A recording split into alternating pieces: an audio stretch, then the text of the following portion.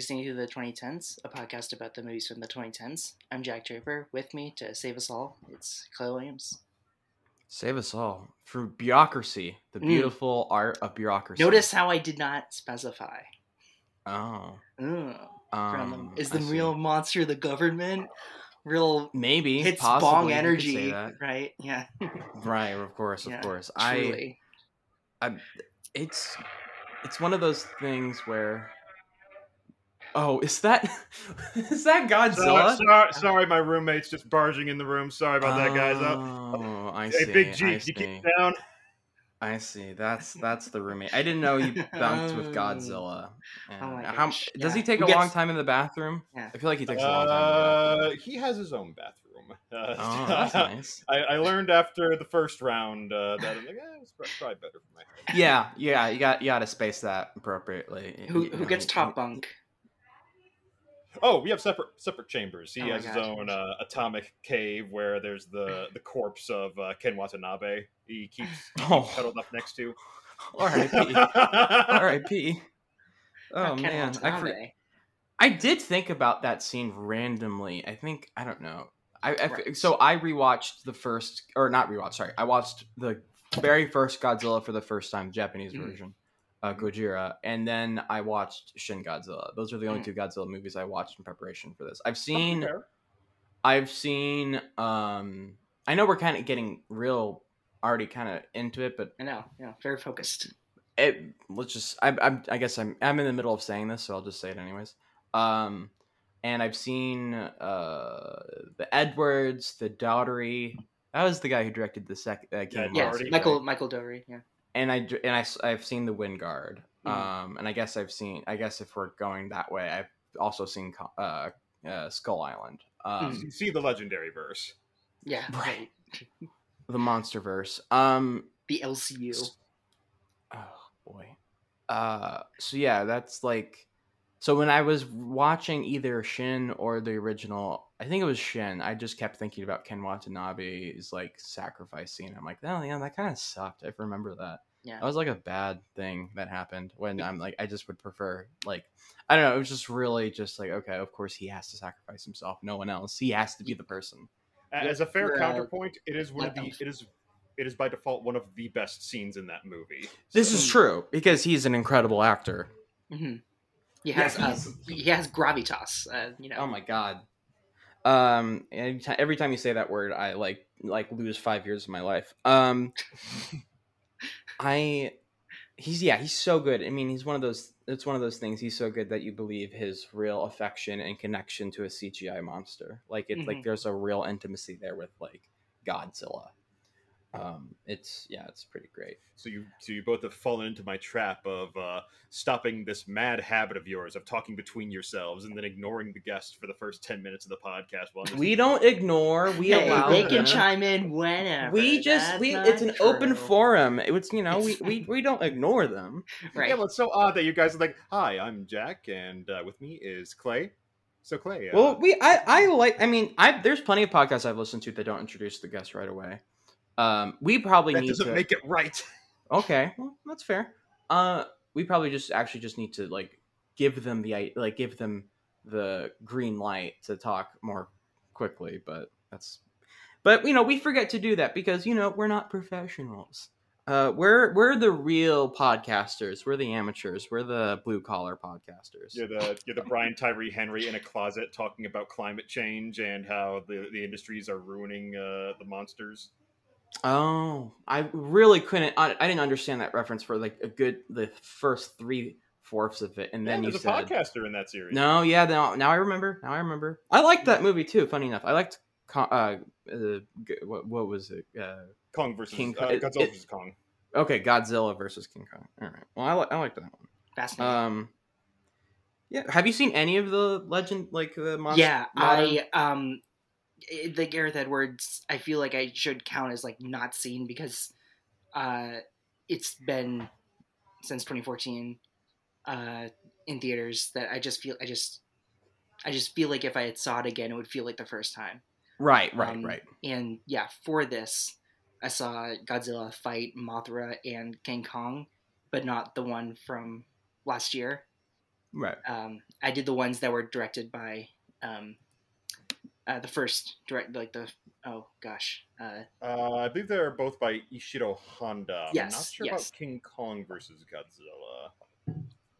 yeah, I think it yeah. was. All three of them are, and then this one, which is very very good, and we'll get into it after what we've been watching recently. This is where we talk about what we've been watching recently. Yeah, and I've been watching Jack and shit. No offense, Jack. You've said that before, and this is the only time that you've said no offense. I know, because this is the first time I've meant You've no thought offense about by it. I will point out two things, since it feels like it's been a little while since we recorded last. I watched the William Friedkin, is it The Hunted or just Hunted? The Hunted. The Hunted. Definite article. Yep. Yeah, with Benicio and Tommy Lee Jones. Mm-hmm. Terrific motion picture. And I then tweeted out after I watched it is that I truly think that Benicio is maybe one of the greatest actors currently, like, alive, and we don't talk about that. We all love him. We all say, "Oh, isn't he great?" But he's he's one of the best to work currently. Yeah, three Star Wars characters. Yeah, that's true. Yeah, especially like around the early 2000s, when he had a very exciting energy as well. And, like, I think it was The Hunted when he just won the Oscar too. Like, yes, because there's so many. Like, I don't know. It's just so many performances where you're just like, yeah, he's just fucking brilliant. I just wish he worked a little more, but I don't know. It's like, whether it's, fucking Inherent Vice or Sicario, it's just like, fucking love it. It's great every time. Great directors know how to use him well. Yeah.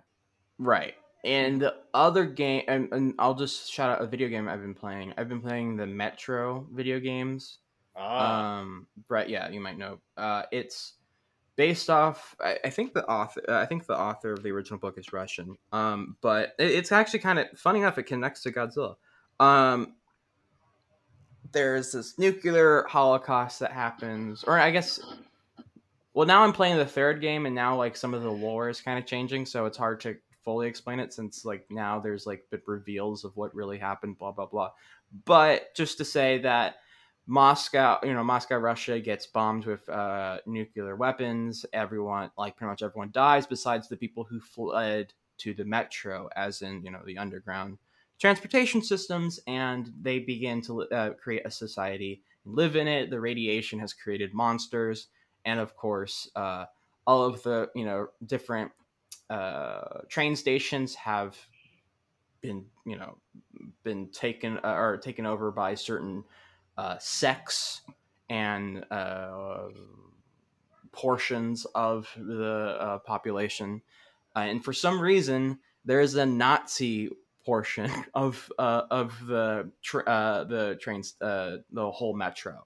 So apparently there's a whole society of Nazis in Moscow, Russia, in like 2013, I think, when it takes place. And it's a very bizarre game. The politics are also bizarre. But they're really good. They're not too scary because I don't like horror video games because I'm a wuss. But this is just the right enough of like tense and fun. Yeah, good games. I just started the third one. Gonna finish that in a minute. But yeah, yeah. Those two things really. Everything else has just been, I don't know. I've been kind of hanging around, watching. Caught up on Only Murderers in the Building. Still very good. I don't know what people's opinion of the second season are, but I think it's really good. So it's been definitely more muted than it has the first season. Well, I think and that like via like our circles for sure, but then like I look on Rotten Tomatoes like 100%, and I look and then I start reading reviews from like critics I even know, and I'm just like, oh yeah, they loved it. It's but no one really talks about it. It's very interesting. Mm-hmm. Yeah. Yeah, TV's weird this year. It's just like there's so much. It's like it must just get lost in the shuffle and what to talk about. I watched so little television, and I don't think I'm going to change that anytime soon. For me, yeah, a big surprise that was not only as good as it was. I think I went in knowing that I'd like it, but like it as much was more the surprise with Marcel the Shell. so profound and really just genuinely funny, and not like kind of phony or like too cute, or it just like struck the right balance of all the right tones that I was going for. Genuinely, it's great. Of course, we all know this. Yeah, I loved it. It's great. Where did you see it? The Luna Theater near me. Oh. Yeah, it's a screening room, not a, because it's like only one screen. Brett, how about yourself? Oh, me? Brett the Wiz? Host of Retro Brett the Culture? Wiz. Oh yeah, I guess we have to Yeah. add your full name.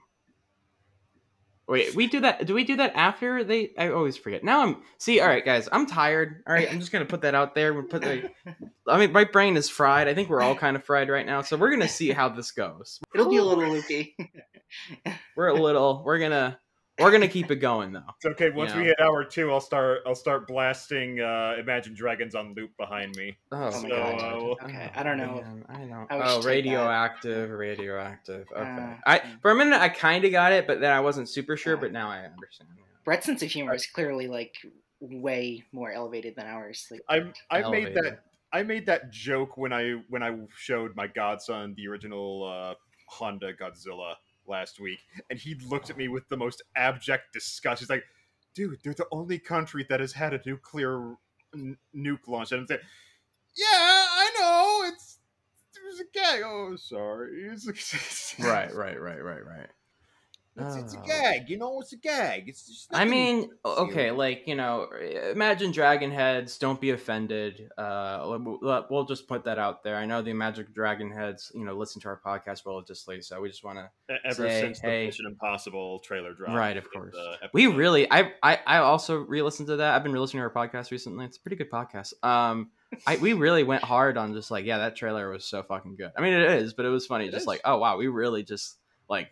We took a few minutes to really just say this incredible. Yeah. I will toot that horn also. Immediately after that episode, I legitimately ripped that trailer from the internet and added it to my archives. So do you have a trailer really archives?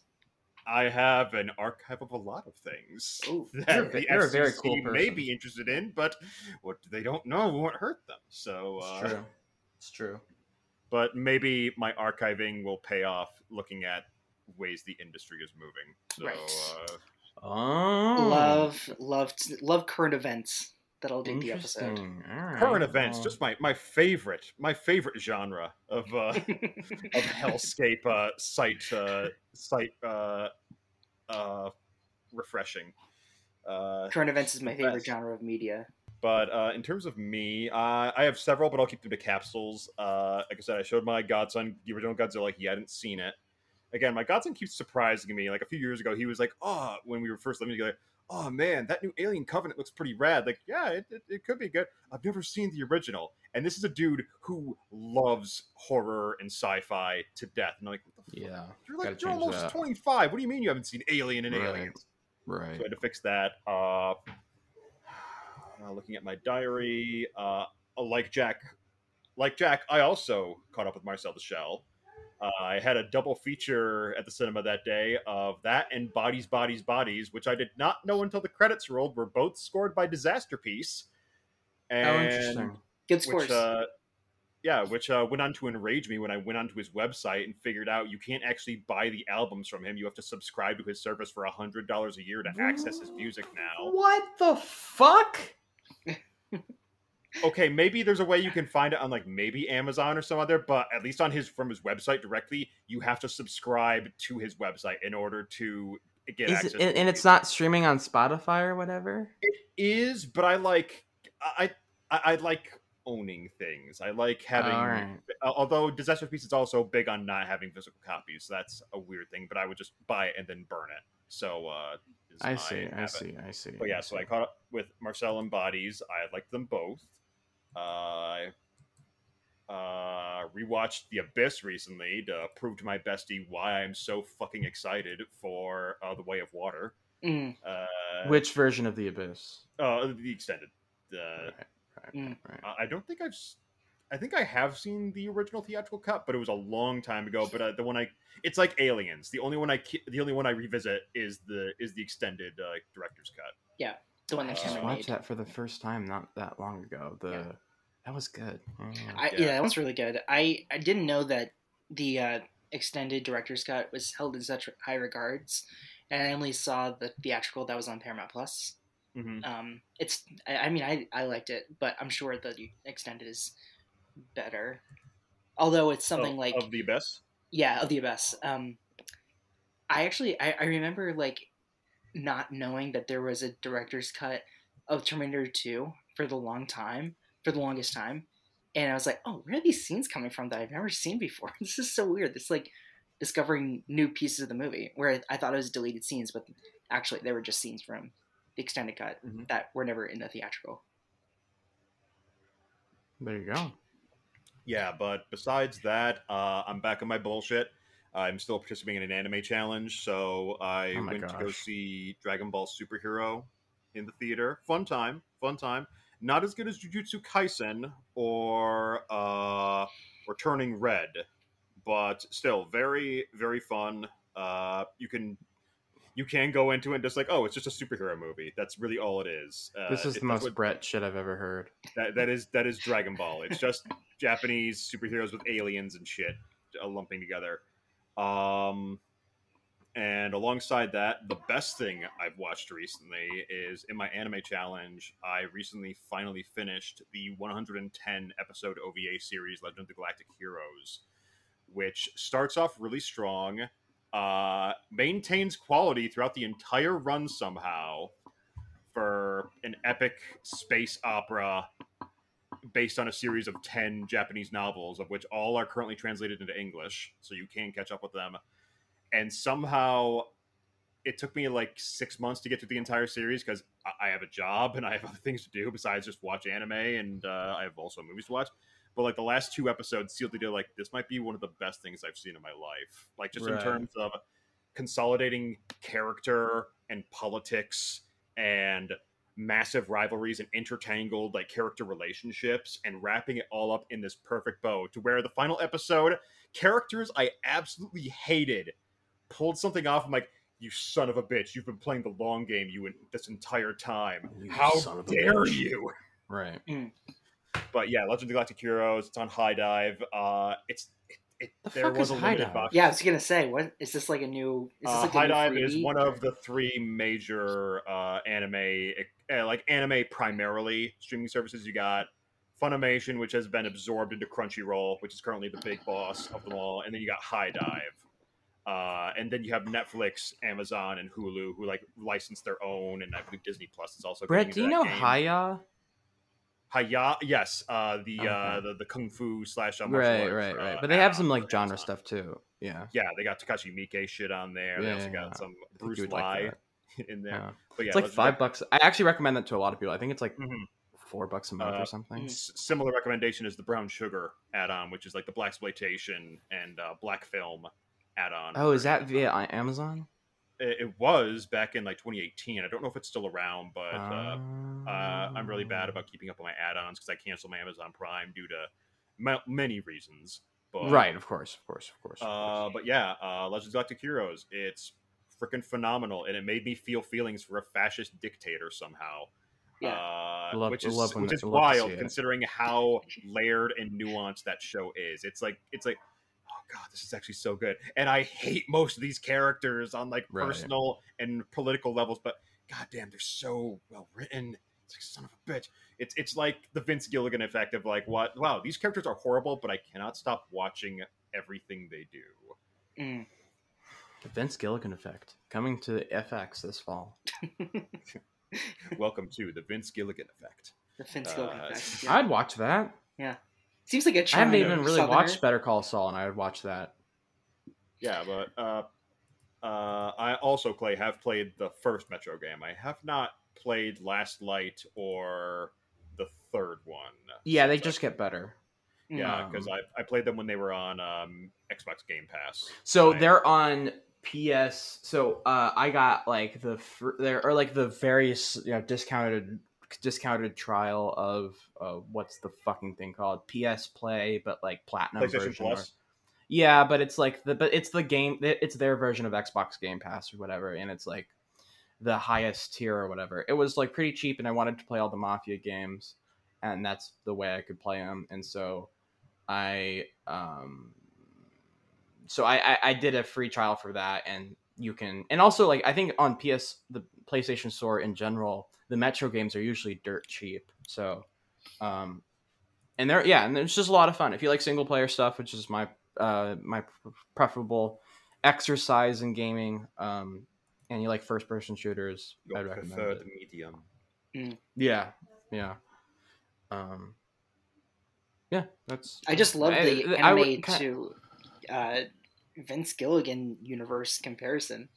I can't get over that. It's like, where else I've only seen the first season of Breaking Bad, and I haven't seen a frame of Better Call Saul. But you've only seen the first season of Breaking Bad. Yeah. Yeah. Did you just have Did you just have like other TV to watch, and that's what kept you from going? Yeah, and an anime challenge is easily like like collated into a spreadsheet. Meanwhile, television challenges are like, I'm not part of. Well, not everything has to be a challenge. I like organization. That's why I understand. I understand that. Yeah, I get that. What the hell's that TV like tracking service like it was? Oh, I keep forgetting. Yeah. We should ask T. We should ask T Money, Tyler Vision. Yeah. He would know what. Funny enough, he wasn't the first person who showed that to me. It was a group chat of mine. Is it serialized? I think that's it. Something like that. I mean, I couldn't. Yeah, that sounds right. Meanwhile, I got like Letterboxd and my anime list that are my two primary like social medias for my viewing habits. So. Yeah, I mean, I like serialized for the Letterboxd for TV aspects. That there's not one place where television and film will be on the same app. That there's two different places for it. I just am not crazy about the way that it's set up and organized. I think it's one of the it feels very, new. Like right, and that's kind of why I kind of used it for a second, then I kind of stopped using it. I'm gonna kind of wait until they kind of get their act together. For sure. Okay, I think I recognize this format. This looks like the exact same format as Backlogged, which is a video game database tracking service. And yes, I mean there's a ton of those too. Yeah. This looks absurdly similar to the format of Backlogged. So I had another app where I'm like, it was like Letterboxd but for video games. That was kind of fun. And I had it, but then I just all those kind of organization apps. If I'm not like, I kind of just fall off of them after like a strict like binge of like, oh, I'm gonna do all this blah blah blah, and then I just kind of like fall off.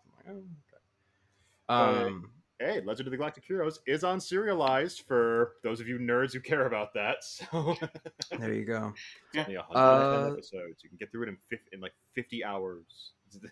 So I guess, Brett, this is technically your first appearance on the podcast. Is that no? Wait, were you? Oh, you were with. Did you guys come on with Tyler? I was on Tyler Vision. Yes. Oh, that's right. Okay. All right. Well, never mind. Fuck me then. All right. I was part of that Tyler Vision blog. Fuck me. All right. Fuck me, man. Is this the one that? Jesus. Is this when you lose it? I feel like you're gonna lose it. This is. I've lost. I mean, I've lost it so many times that I don't know. True. If I can even say. Oh, I mean, before we started, you brought up the rant at the end of Dark Fate, which is one of the best things you've ever done. I listened to that. It was just like, oh, John Connor? John fucking Connor? Oh, that's great. It is really, yeah, I'm a funny guy. I do funny stuff. Look out, Clay's glowing nuclear. Right. I'm a funny guy. It's just because of the weird way that episode is set up. You just had like you vomited so much more. It was like intense. It was like, I think the end of that is like 20 minutes. And it's just like... Right. I think it's one really of those things because, yeah, I mean, Jordan's so great. We just kind of let her off the leash and she goes... And we let her take us on the ride. And so when she left... we let her have the wheel. Right. When she left, we kind of decompressed and then like had some... and she didn't like talk over us or anything. We just wanted to hear her talk. Yeah. And so when she left, we were kind of like... She had a case I mean, this is... Right, exactly. And we got to hear it. We got to hear the testimony. Yeah. That's our big thing with guests. It's like if you have something to say, we want you to say it. Thinking of things to say though, which is a wonderful segue. Brett, there you go. Please, I am so excited to hear your history with, I mean, this movie and the history with Godzilla, which you brought here with us today.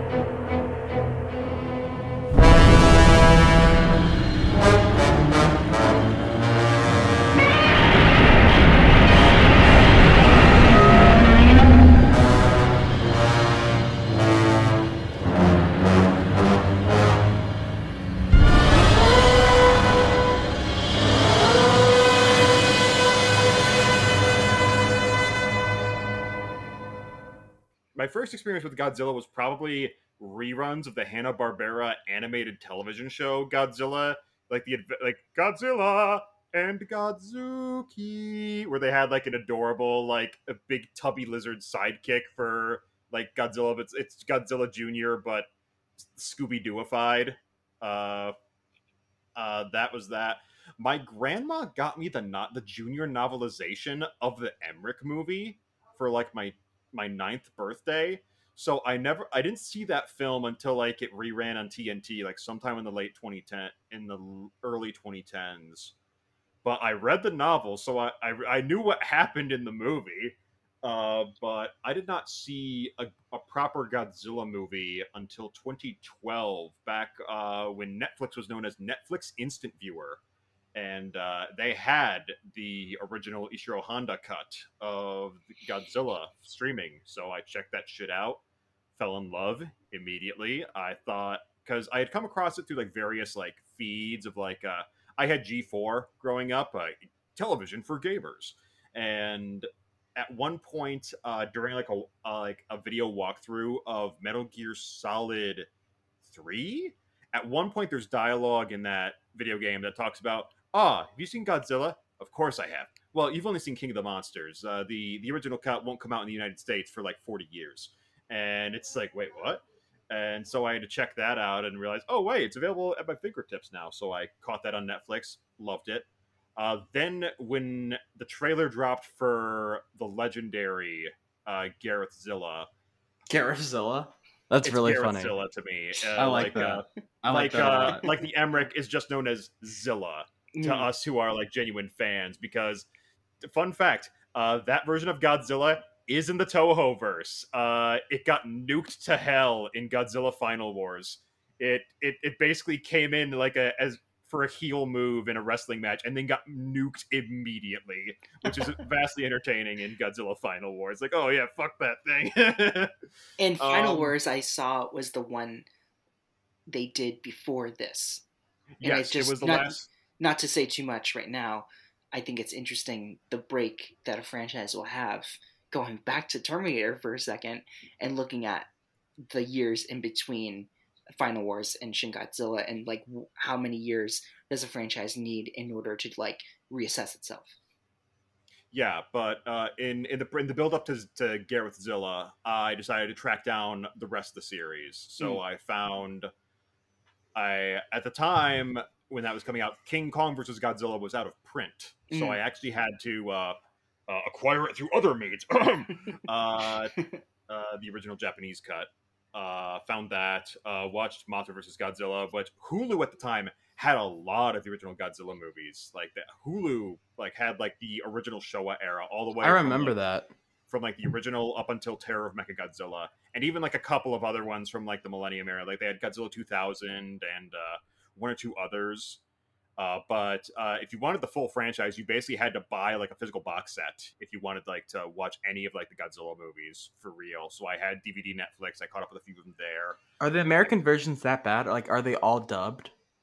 Most of them are dubbed, and some of them I find some narmy charm in. Like I watched Right. Ghidorah the Three-Headed Monster, dubbed on Netflix, and oh boy, that was a trip. That movie's nuts. That movie.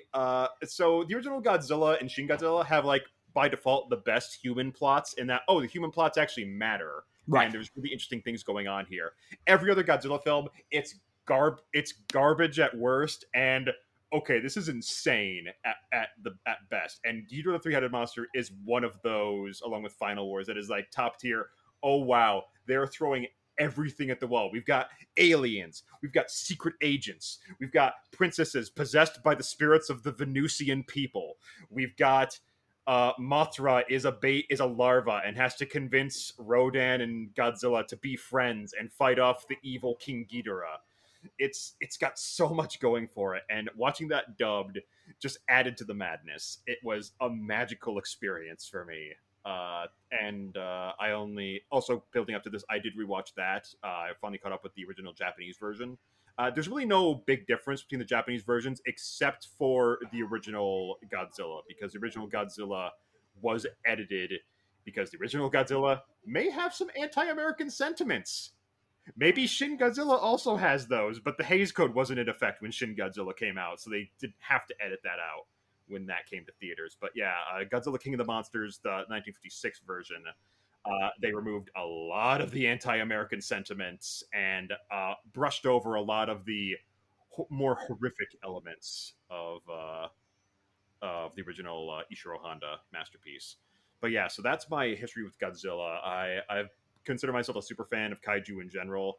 One of my I talked about this with Natalia on an episode I'm still editing for Retro Culture. But the original King Kong would be on my Sight and Sound top 10. I think the original King Kong is a just wonderful template for every action adventure blockbuster going forward. Like that movie set the standard for what like a blockbuster populist film would be going forward. So who's your guy, Kong or Zill? Kong. I love Godzilla to death, especially after he goes through. Godzilla has just a masterful like arc in popular culture because it starts out as this malevolent force of nature. He's a hurricane that's powered by nuclear energy, and then come the mid '60s, he becomes oh no, see, he fights for Earth. He fights for. I was about to say he fights for America, but that's not correct. He does not at any time fight for America. There's he becomes a much more softened, more anti-hero, and then by the end of the '60s, he's just basically Gamera, the friend to all children, who was another fantastic kaiju worth looking into. A fun fact: the 3 Gamera movies from the '90s are available on Tubi, which the co-director of this movie, Shinji Higuchi, did the special effects for.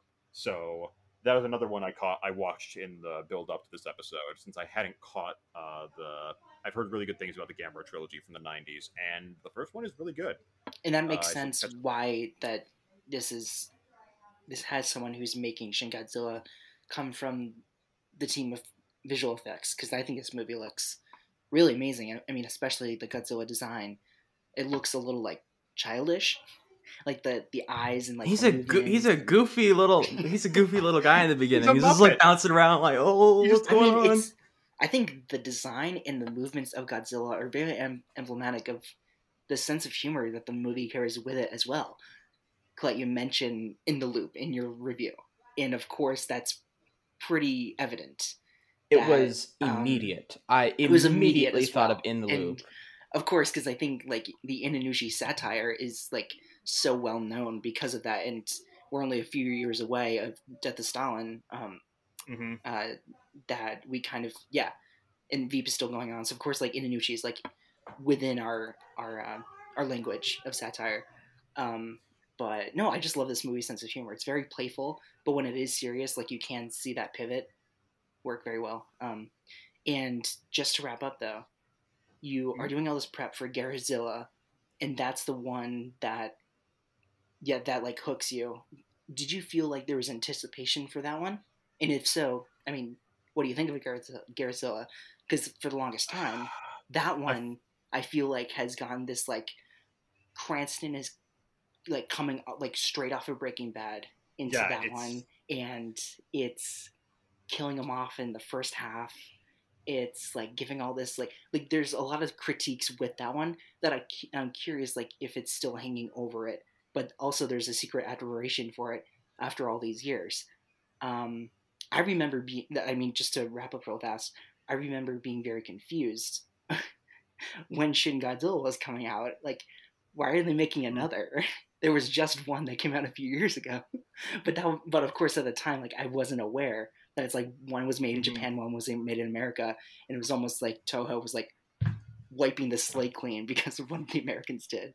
But yeah, how about yeah, echoes of what happened after the Emmerich happened, and they basically played damage control by immediately putting into production Godzilla 2000 and starting the Millennium series up.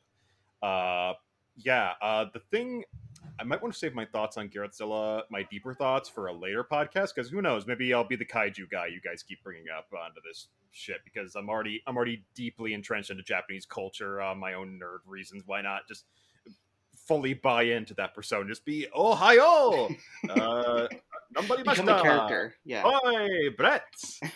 just go full neat otaku bullshit in this.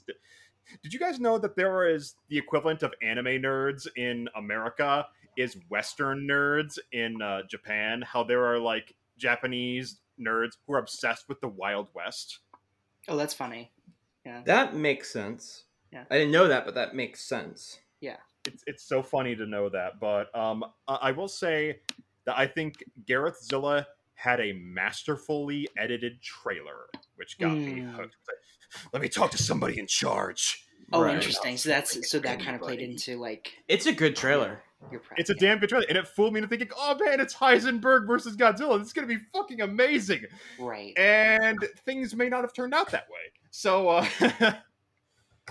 who the fuck is Ford fucking Brody? Right.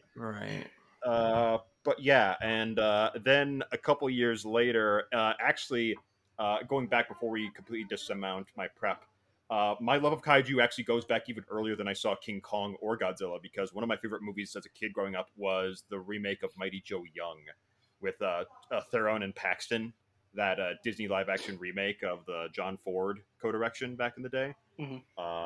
That was one of my favorite movies growing up. I loved it's a big goofy, it's a big gorilla, but he's a good boy at heart. He's not going to be mean, and he's going to save the people. This is great. I've always had an affection for I'm like Guillermo del Toro in that regard. I've always had an affection for the monstrous, but still human in that regard. And then in between, just before I saw the original Godzilla, in the build-up to this, I discovered a little series called Neon Genesis Evangelion. And Clay, I understand you watched that recently. Oh, I still... this is the problem with me watching television. Even if I love it, unless you're like the Americans, it's hard for me to completely finish, especially if it's like really emotionally taxing. So I haven't finished. I think I'm halfway through the first season. I will of course go back to it at some point. But yes, I mean, from what I've seen, I've loved. I loved. Oh, okay. I am going to scratch out some notes. I have. It's like, okay, I'm not gonna talk about that. But yeah, as soon as you finish those movies, as soon as you finish the series and watch, and I would love for you to look at the rebuilds, the revisiting of Evangelion they released in theaters recently. Right, and of course, like, you know, the kaiju genre is very entrenched in both properties. I mean, they exist in the genre itself. I have we mentioned actually before we started recording, Jason Sneed, a good friend of mine. He was the person who got me to really start taking Ava seriously and like he's still trying to get me to watch more anime. It's been slow, really slow, but I'm slowly getting there. And Ava's drift definitely just watching it. It's just like, oh yeah, this is it felt a lot of times it felt overwhelming and kind of unapproachable, but starting to watch Ava and just like getting in the rhythms of it, it's like, oh yeah, this is great. I mean, this is great, but it's not like foreign. You know what I mean? Like in a sense of like it's not reinventing the wheel of storytelling, but it's really good. It's just for some reason I just assumed the format was just going to be more chaotic, because I think it's just one of those things when you have no exposure to it and you read the synopsis or whatever, and then you read or the complicated plot, and you're like, oh man, I don't think I can even comprehend some of that. But of course, like, I comprehend multiverse shit of the DC universe or whatever. But that's just because I was exposed to it early on. So it's just one of the things I have to just train my brain not to feel overwhelmed by something, even though I know for a fact there's some anime that is just purely overwhelming, for me at least. But it's especially when you get into the with Japanese media, it's like you put in the manga series, you put in the live action movies, it just starts becoming a lot. No, I feel the similarly, that it's like I just need to have like the guidance and like where to go and what I'll like. I just can't throw myself into anything just with the idea that it'll just be inaccessible. But watching Evangelion for me as well, like, yeah, I had the same reaction. Very good, although like I don't know how long it'll last with me. Not to say I didn't like it. It was just more. There was just a lot going on. So you finished the series and you saw the last 2 episodes that happened. Yeah. Yeah. Yeah. I'm perfectly willing to be like a Sherpa on the magnificent mountain of Japanese animation. Right. I've reiterated that a few times, and that it's very easy to get lost and overwhelmed by the fact that there are thousands of series to choose from, and the streaming era has made those even more accessible, like between Netflix, Hulu, the Crunchy Rolls, the High Dives. There's so much available for perusal, and it's very much like, okay, it's at the same point you just use someone like myself who can be able to curate, like, okay, do you want to watch like their take on like a superhero story? Do you want to watch their take on like a psycho Lynchian head trip? Do you want to watch like what are you in the mood for? But now I can start breaking down Shin Godzilla, I suppose. Absolutely. And so we're going to talk about a movie that has a lot of things going on in it besides just the plot. Japan has a rich history of this type of movie, known over here as blockbusters, but specifically over in Japan, this type of film, this specific brand of film, their like big blockbusters are known as tokusatsu, which direct translation is just a special effects film.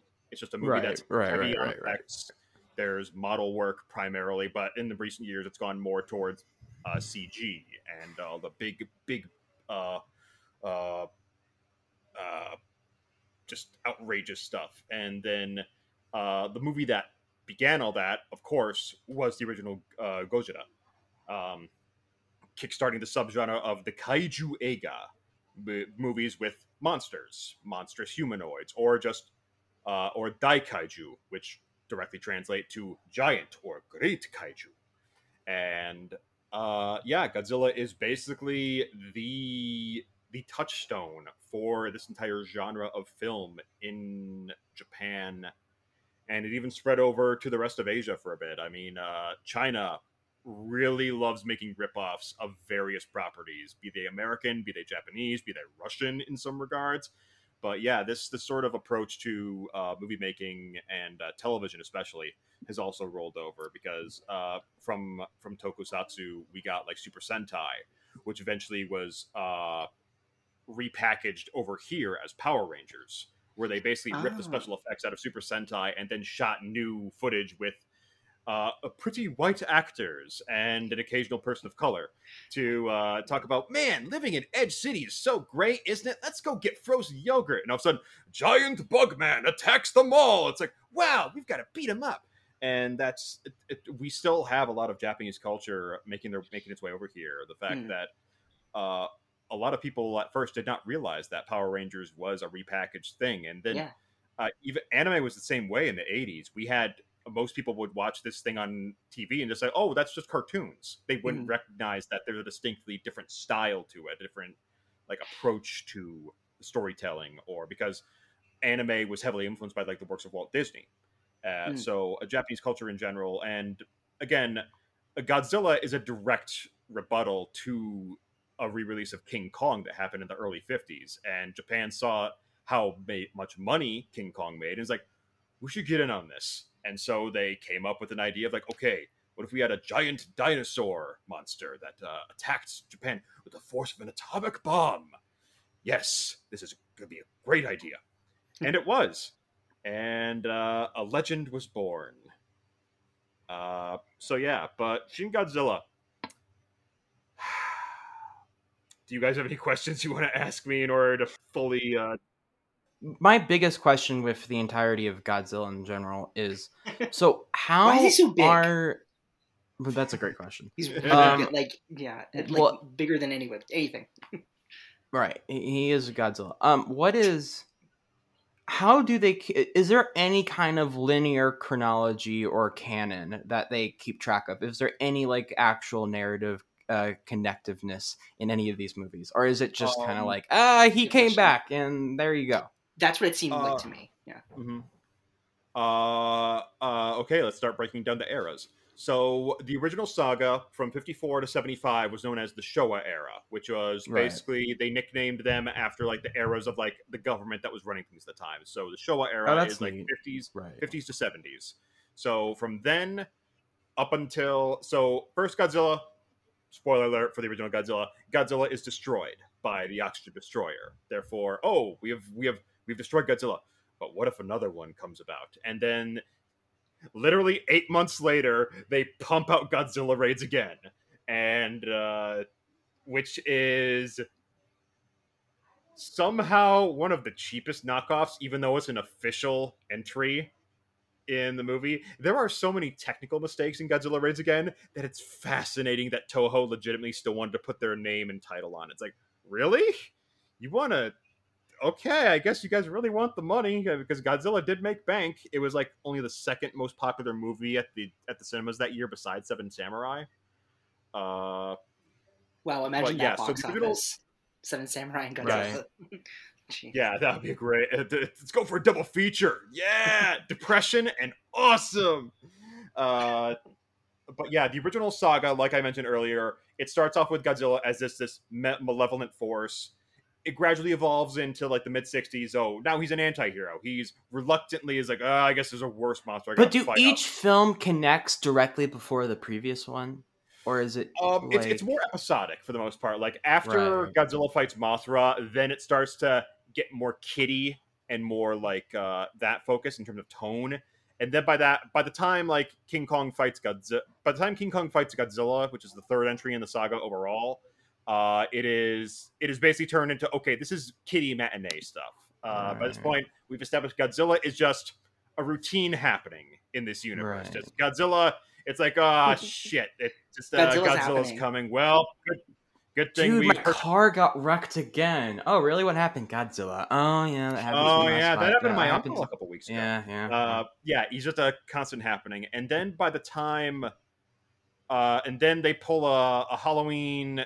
Then they pull a Halloween H2O in the 80s with the Return of Godzilla, where they skip every movie except the original. It says another Godzilla has appeared. We even brought back Raymond Burr from Godzilla King of the Monsters for the Roger Corman version of the movie, because Roger Corman got a hold of it and made the Cold War even more abrasive in that movie. And when Roger Corman got a hold of it, was that the first time America did their version?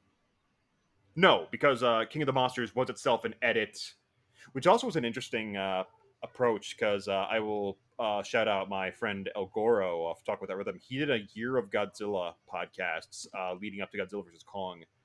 And he mentioned in his episode talking about the original Godzilla that back then they found it more appropriate to dub movies than to subtitle them, because back then, in order to subtitle movies for American distribution, you had to add an additional layer onto the movie, and therefore dim or basically create like a Xerox carbon copy of the film in order to put like the subtitled language at the bottom.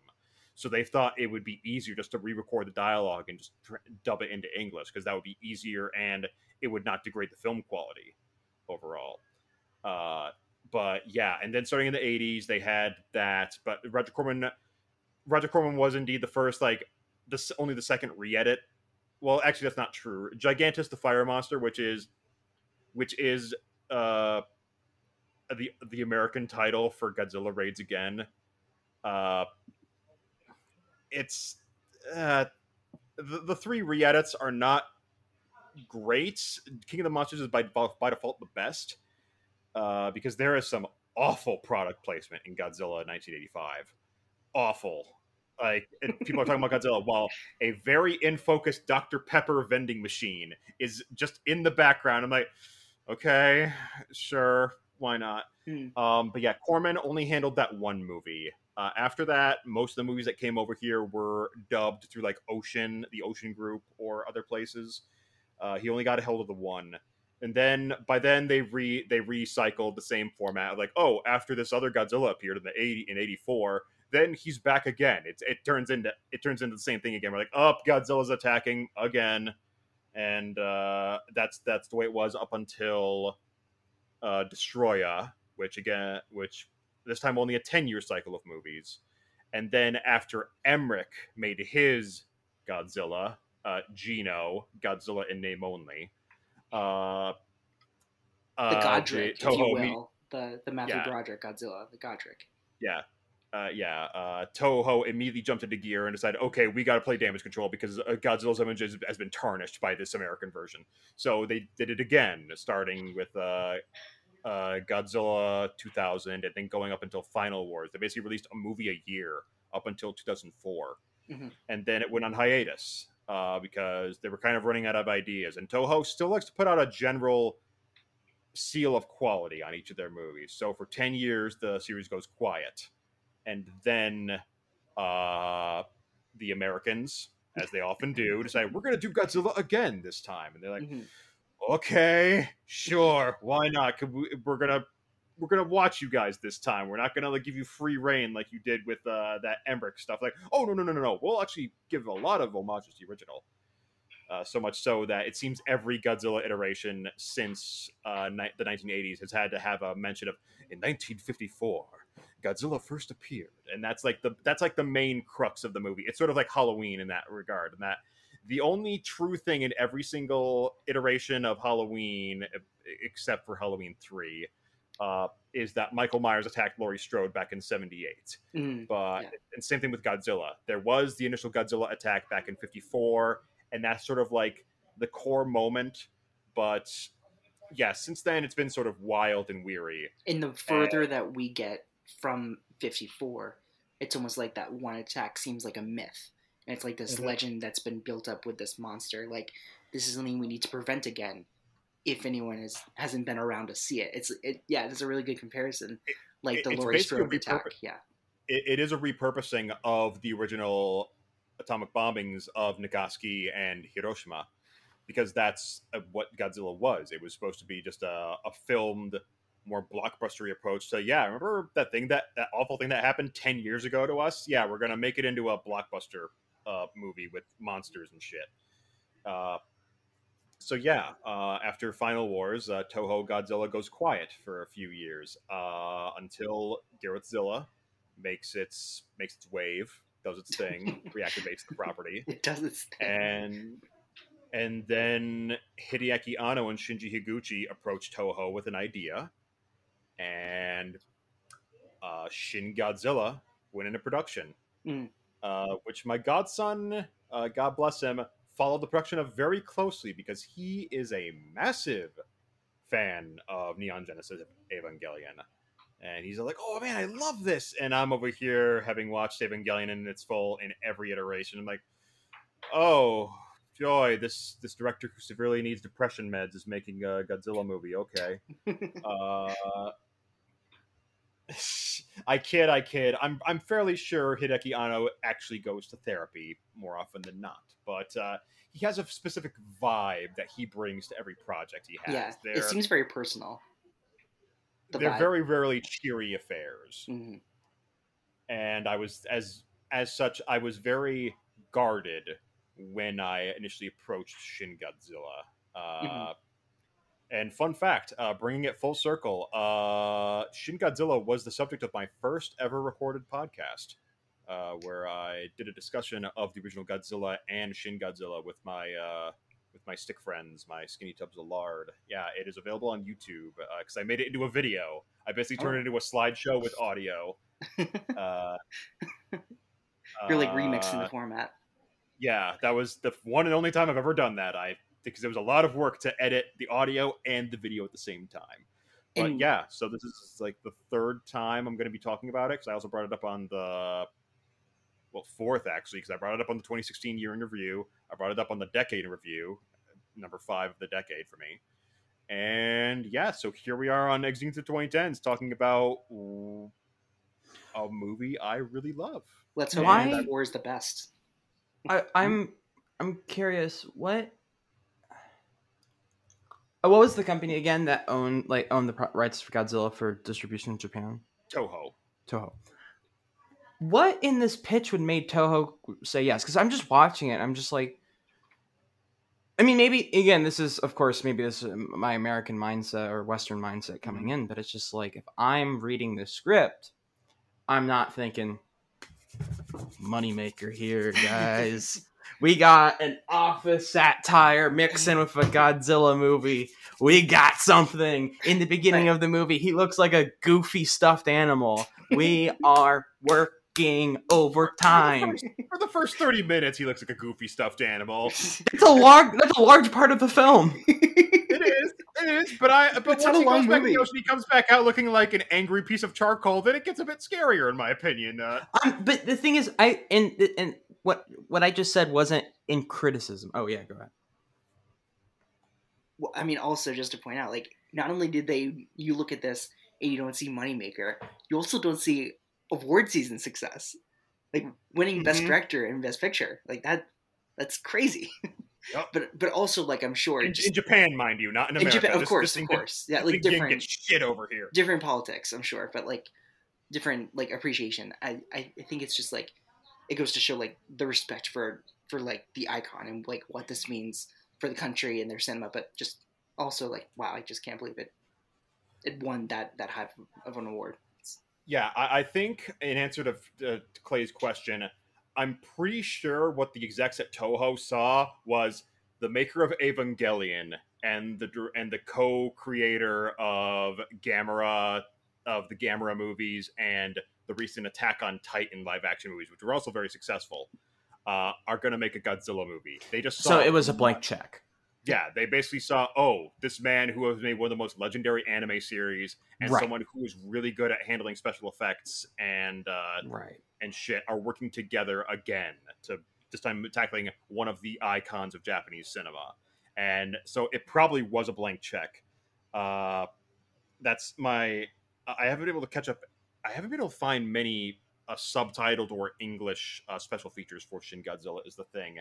Hell, until a couple nights ago, I still thought the Godzilla in the movie was practical for the most part. And it's mostly CG, Yeah, it's entirely CG. Yeah. They did build an animatronic puppet, but they ended up not using it. So... And it looks great, and I think it looks really good because most of the destruction takes place during broad daylight, which is a complete distinction from the Garethzilla. That it's like from what I remember, it's mostly like smoke and fog and like daytime and well, it's I mean, Garethzilla really kind of brings in the idea of what if Godzilla but Jaws in a way. Like, it's like, what if we obscure him? What if we cut away from this moment? Blah blah blah. When in this, it's just like, oh, here he is. Here's the guy. He's just like walking around. It's like goofy little smile on his face is wiggling, and he's just like, "I'm here." And then Godzilla. It's like, what if Godzilla was in Sesame Street? I could for a minute. I'm like, is this? When I first watched it, I'm like, is this the kaiju that Godzilla is gonna kill? Is this because it looks completely different. Right, is Godzilla gonna pop out of decoy? nowhere looking like a badass and rip him in two? Like, He you does look little a bit like nerd. he does look a bit like Titanosaurus from Terror Right. of Mechagodzilla. He looks like a kaiju you would give a swirly. Like, he doesn't look like Godzilla. Yeah. And, like, I was like, what is happening? Why And then, are of you course, so mean, Clay? I love him. I would die for him, but he looks like a nerd. And you will, I if he also has think his way. he looks like if my 6-year-old cousin drew Godzilla. That's perfect. Yes, Yeah. it's just, I was so, like, the moment they really committed, no, that's Godzilla, I was like, okay, yeah, this is pretty cool. I like that. Yeah. I like that a lot. It's one of those things like, all right, you got me, movie. You got me. I'm set. That goofy little guy who's just like walking around like, where am I going? That's Godzilla? Cool. Yeah. It really is. Yeah, and I hear you, Clay, but the thing is, when you look at that creature and see the way it is acting and the way it is reacting to its environment, it is very apparent this creature is fueled by radiation, yes, but it is also a walking wound. It is clearly in pain every single movement it makes. It is, every act of destruction is a like lashing out in rage for its creation. The fact that it has to walk around covered in these horrific burns, just flooding blood out of its gills as soon as that's when that first thing that happened, I'm like, oh, this is like they really do make, I mean, the effects are really solid for the most part. I think when it gets to like the trains or whatever, that's when it kind of teeters, but when it comes to like the actual creatures, I mean, or I guess there's only one creature, Godzilla, like that blood shit is so, it feels so tactile and feels like you could see, like you could just kind of feel it, like you could feel how it would, to like, you can kind of just imagine how it would be to step into that fucking god awful shit, like how slimy it is, like it's all really like shown. You feel like it feels super detailed. Imagine you're just going on your morning commute through the underground tunnel, and all of a sudden it just floods with blood, and you're like, God! The road is just covered in like, yeah, and you're underwater too, so it adds to the horror. It's like, wait, is there going to be like a horrific leak after this? Like, what the hell? Like, yeah.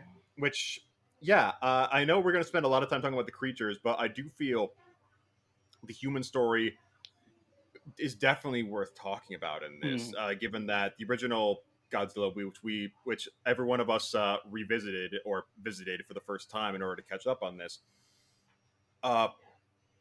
Godzilla really isn't in that much of this. Godzilla himself is only in 3 key sequences of the movie, and the like 70%, like 60% of the movie is mostly the politicians and the lackeys trying to figure out, okay, how the fuck are we gonna figure this shit out?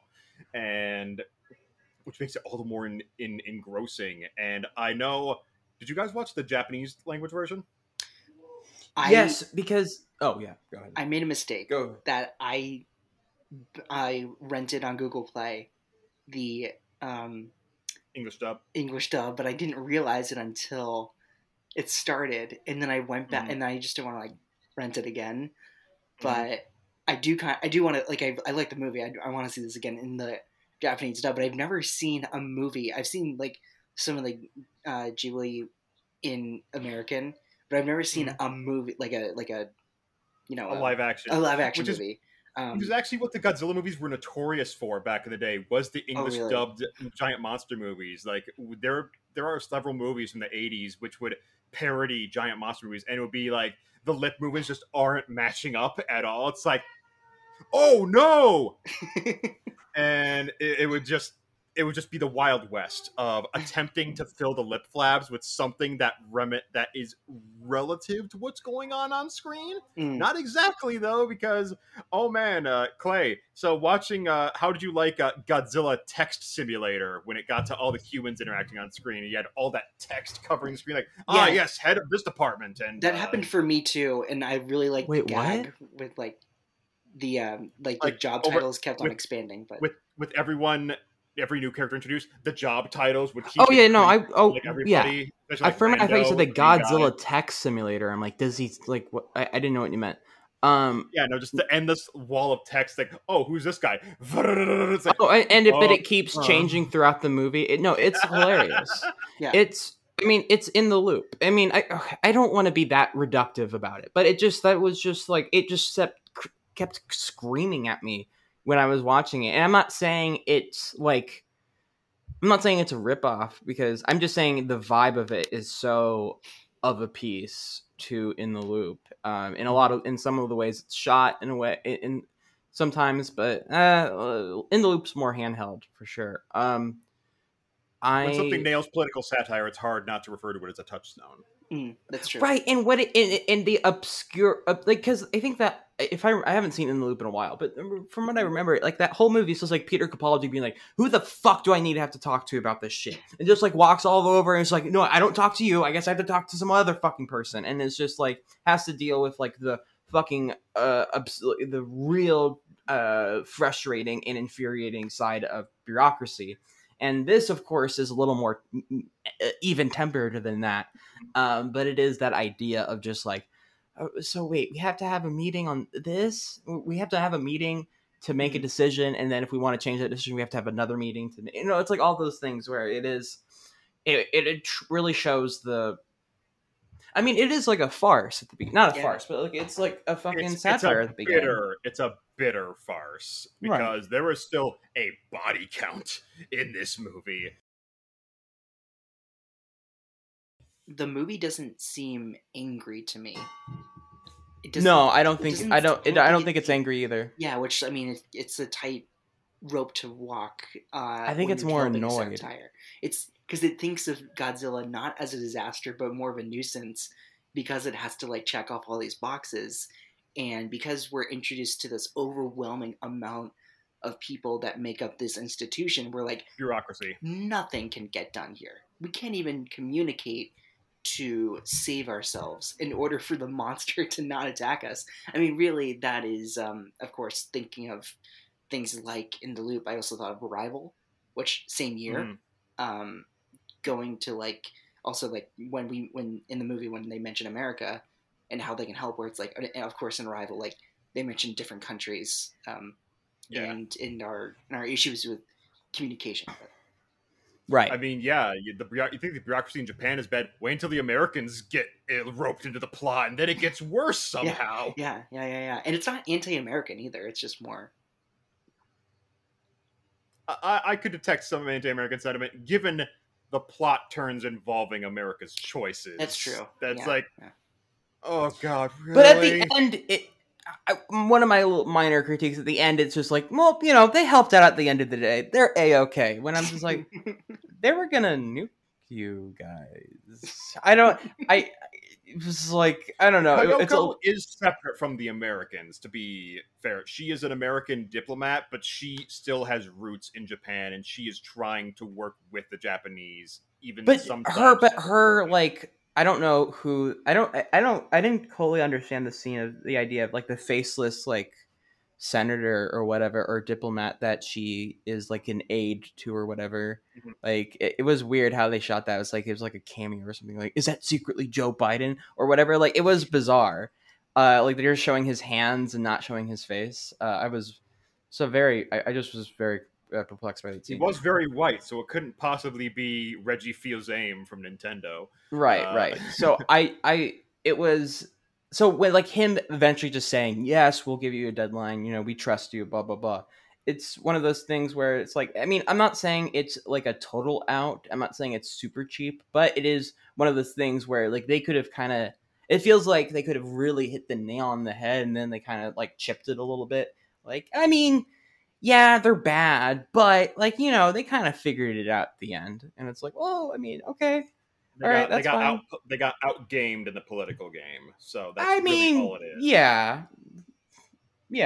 But they still provided, but like they were still provided like all of the resources. Like it was very much like American drones and all of that, where it is like, all right. I mean, again, it's not a huge critique. I know I'm not like, this isn't something that's burning inside my head. It was just one of those things I noticed where I'm like, okay. I mean, I still think that for a satirically, it's very effective. I mean, in a lot of ways, it was just one of those like it slightly pulled that punch, and I'm like, oh man, I wish he kind of didn't. It's still very upfront about how callous American diplomacy can be, especially with Japan. Right. I mean, because at the end of the day, they're still willing to nuke Japan again, and that's a thing that happens every time the Americans come into these films.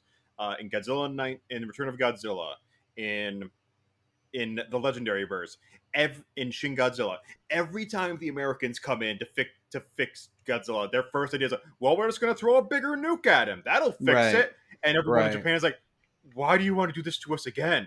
And they're Right. like, well, it's the only way we can fix it. We've got the power, we've got the weapons, we've got the tech. We can blow them off the face of the earth. And it's like, motherfucker, please stop bombing Japan. Violent, Please. right? It goes to show that it's like violence is always going to be their first thought. Where it's like that's not going to be America's only thought, but it's certainly like their intuition.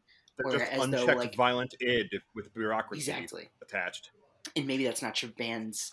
Maybe that's not to say Japan isn't that way, but certainly like it goes to show that every government center is essentially a mess. Have you guys seen the Robert McNamara documentary, The Fog of War? I have not. I saw that's the Errol Morris. That's a blind spot for me. Yeah, I saw the Unknown Known, but I've not yet seen The Fog of War. So there's a moment in The Fog of War where McNamara played not a huge role, but was like had a somewhat important role in World War II. He was like a strategist or analytical person on how to most effectively firebomb all of Japan. He was stationed at an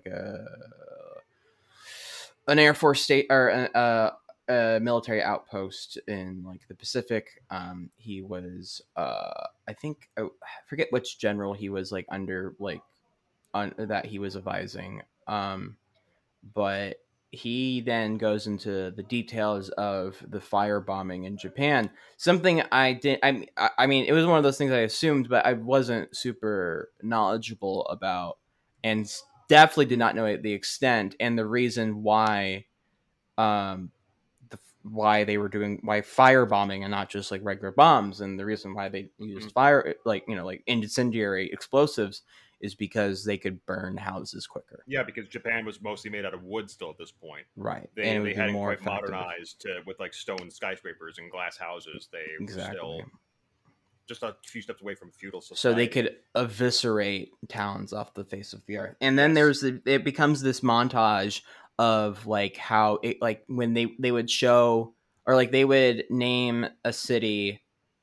or town in Japan, and then they would compare it to a city in the US in terms of like, I don't know if I forget what exact, it's not population, it's like the amount of like the area, like square footage or whatever.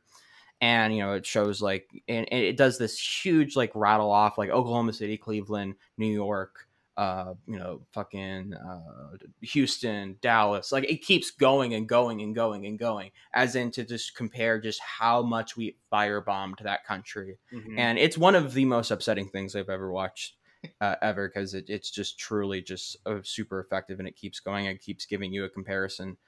And I'm saying all this to say that when it comes to Godzilla and the franchise, and most specifically the original film, and how it really connects to those atrocities, is there's this shot in the first Godzilla where it's at night and pretty much everything around him is burning, and he's just kind of in the middle of it, and it's dark, and you just have the fires to kind of light him up, and he's still shrouded in like darkness, and it's just everything is ablaze around him. And it was and just to see that, like, after knowing that information that I learned in a history class not so long ago, and that watching that film, it was very effective. And so when it comes to Shin Godzilla, it's one of those things where, so obviously, or not obviously, but I read that, as we all know, the first Godzilla is very is a reaction. It is a reaction to the fallout of World War II, the fallout of the two atomic bombs, fallout of between like the fire bombings we did in Japan. The occupation. Right, of course. This film is in like not like super specifically, but like the disaster reaction between the typhoon in 2011, I think, and another tragedy that happened in 2016. Actually, no, it was one that resulted directly from that tsunami. The Tohoku tsunami is the one you're referring to, and then as a result of that was the Fukushima nuclear facility had a catastrophic meltdown as a result of that earthquake. And which, fun fact, this is the second movie you guys have talked about. Well, Jack has talked about on the podcast that directly is a response to Fukushima, because Black Hat, that oh, that's right, I remember that reference to the Fukushima disaster. So yeah, so it's just a really, I mean, I do love how they just understand I'm not saying every Godzilla film needs that like foundation, but it truly just makes it so much more effective and gives a more clear thematic purpose to what you're trying to say.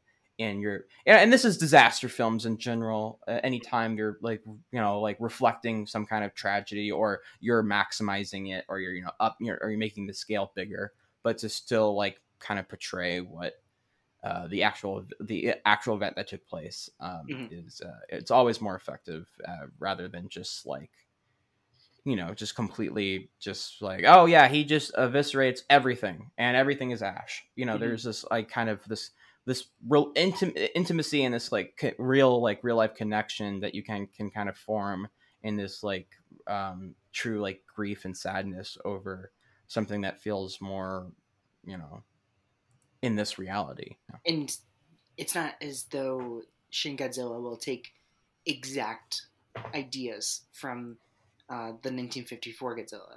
That this one, it has that leg up that it's pulling from the 2011 disaster, and the metaphor becomes a lot more powerful that way once you consider the reaction that's very similar in Shin Godzilla, rather in the response Japan actually had. But then you see that a lot of things are updated, like the military. That in 54, it's not just like you'll see tanks and planes like flying into Godzilla to weaken it, but yet here you see like they actually have a strategy, and they see like the waves that will then approach Godzilla if like the first wave is then weakened, right? So it's it's right. Cool to see like what kind of changes are made, yet things stay the same. Yeah, this is the first time in a while the Japanese military has actually been shown as effective for a long time against Godzilla in any shape or form. And even then, the military not really in this movie. It's mostly the squad who handled Godzilla pretty well compared to the military, because every movie since the original has been like, you have nothing in man's domain can actually control this beast. What are we to do? Which leads them to go for alternate routes of disposing of the creature, which made me so fucking pissed off when Godzilla King of the Monsters, the Doherty, just wasted the oxygen destroyer. I'm like, you've got to be kidding. You're just going to insert this into like a little sequence in the middle here? Like, you're not even going to have any build up to it? Just like, yes, we have this weapon we're going to test out on these creatures. It's called the oxygen destroyer. Like, you haven't earned this. Fuck off. Yeah, that movie sucks. It could have been so good. And it's so interesting the fact that we've gotten the Wingard and the Doherty since this. I mean, of course, like, it's American, and this one has its own Toho thing, but it still remains that it's like Godzilla is this cultural icon across the world. And yeah, it's really interesting to me that it's like it doesn't have its place firmly in Japan yet can cross over here. And of course, Gareth Edwards and Roland Emmerich, I think, maybe just keep that life alive. Yeah, like I said, I'm going to hold some of my thoughts on the Edwards closer to the vest, but there are elements of that movie that really do work in some regards. I like the Wingard one. I don't know. I had a grand old time watching it. Wingard is great pulp. It's a great pulpy adventure. It's special effects film. It's great. It's very much that. I mean, I won't lie. I mean, when he takes in that final fight, like when he has that fucking axe, like he takes that axe and tries to fucking, or I forget the exact scene. It was in the trailer, but like he harnesses Godzilla's atomic breath and like absorbs it into the axe while he's hitting him. Oh, I mean, come on, like that rules. That's good. That's very good. I like that. I was very pleased by those circumstances and actions. You will not hear me complain about the pulpy ass mashing your action figures-ness together of that movie, or Pacific Rim for that matter. Pacific Rim is also a great love letter to those kinds of movies. I'll admit, I'm always worried when I bring something like this to the table because it's such an entrenched, and you really have to get on this movie's vibe immediately if you're going to follow it on, because the pace is rather quick and it's going to toss you into a lot of situations that you have to adapt to quickly. It took me a little bit. I was like, okay, we are cutting, we are moving, like we are not stopping. This is like, at first I'm like, oh, okay, this is kind of, I don't know about this, but of course, once again, like you said, it is.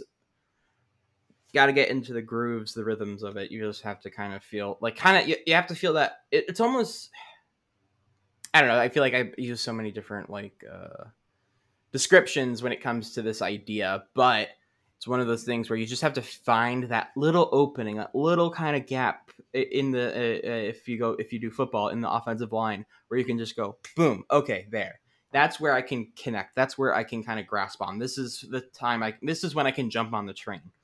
I'm gonna do 5 more of these expressions. Let's see. But no,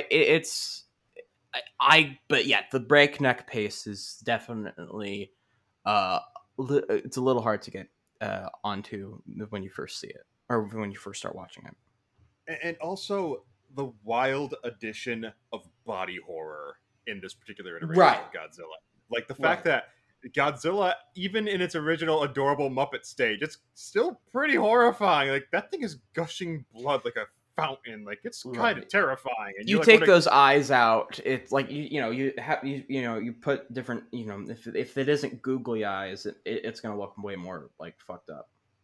Yeah, and then even during that stage when he stands up and he slams something out, and then his arms just rip out of his rib cage. It's like, good God! Right. And then it keeps going, and it keeps building, and it keeps getting worse and worse. Like, oh, now he looks like a very angry piece of, like, radioactive charcoal. And, oh boy, now his tail can do insane laser shit. And so can his spiky backs now, once the Americans, like, payback time. Roger, payback. And it's like, yeah, those American-style fighters get wrecked to shit. I'm like, I'm not mad about this. Right. Again, I live in America. I am very familiar with the American gung-ho militarism that we all live under and around, and that is nothing against the servicemen who serve. This is everything against the people in charge and the people who weaponize them for their own means rather than actually thinking about the people they are handling and the countries they are going to do damage to without any actual thought about the repercussions. Hey, how's Afghanistan looking? Right. Yeah, there's so much going on, especially while Godzilla isn't in that much of this movie, even though he still looms over it. The entire movie passes the Bechdel test, and that no one's talking about relationships. Everyone's like, okay, how are we going to beat Godzilla? How can we figure out? And also, I want to point out that the fucking director of Tetsuo the Iron Man is in this movie as one of the scientists. Yeah, he's the guy with like the pink towel around his neck who discovers origami. That is the director of the Iron Man. He was also in Shin. He was also in Silence. He was one of the crucified Japanese men in that movie.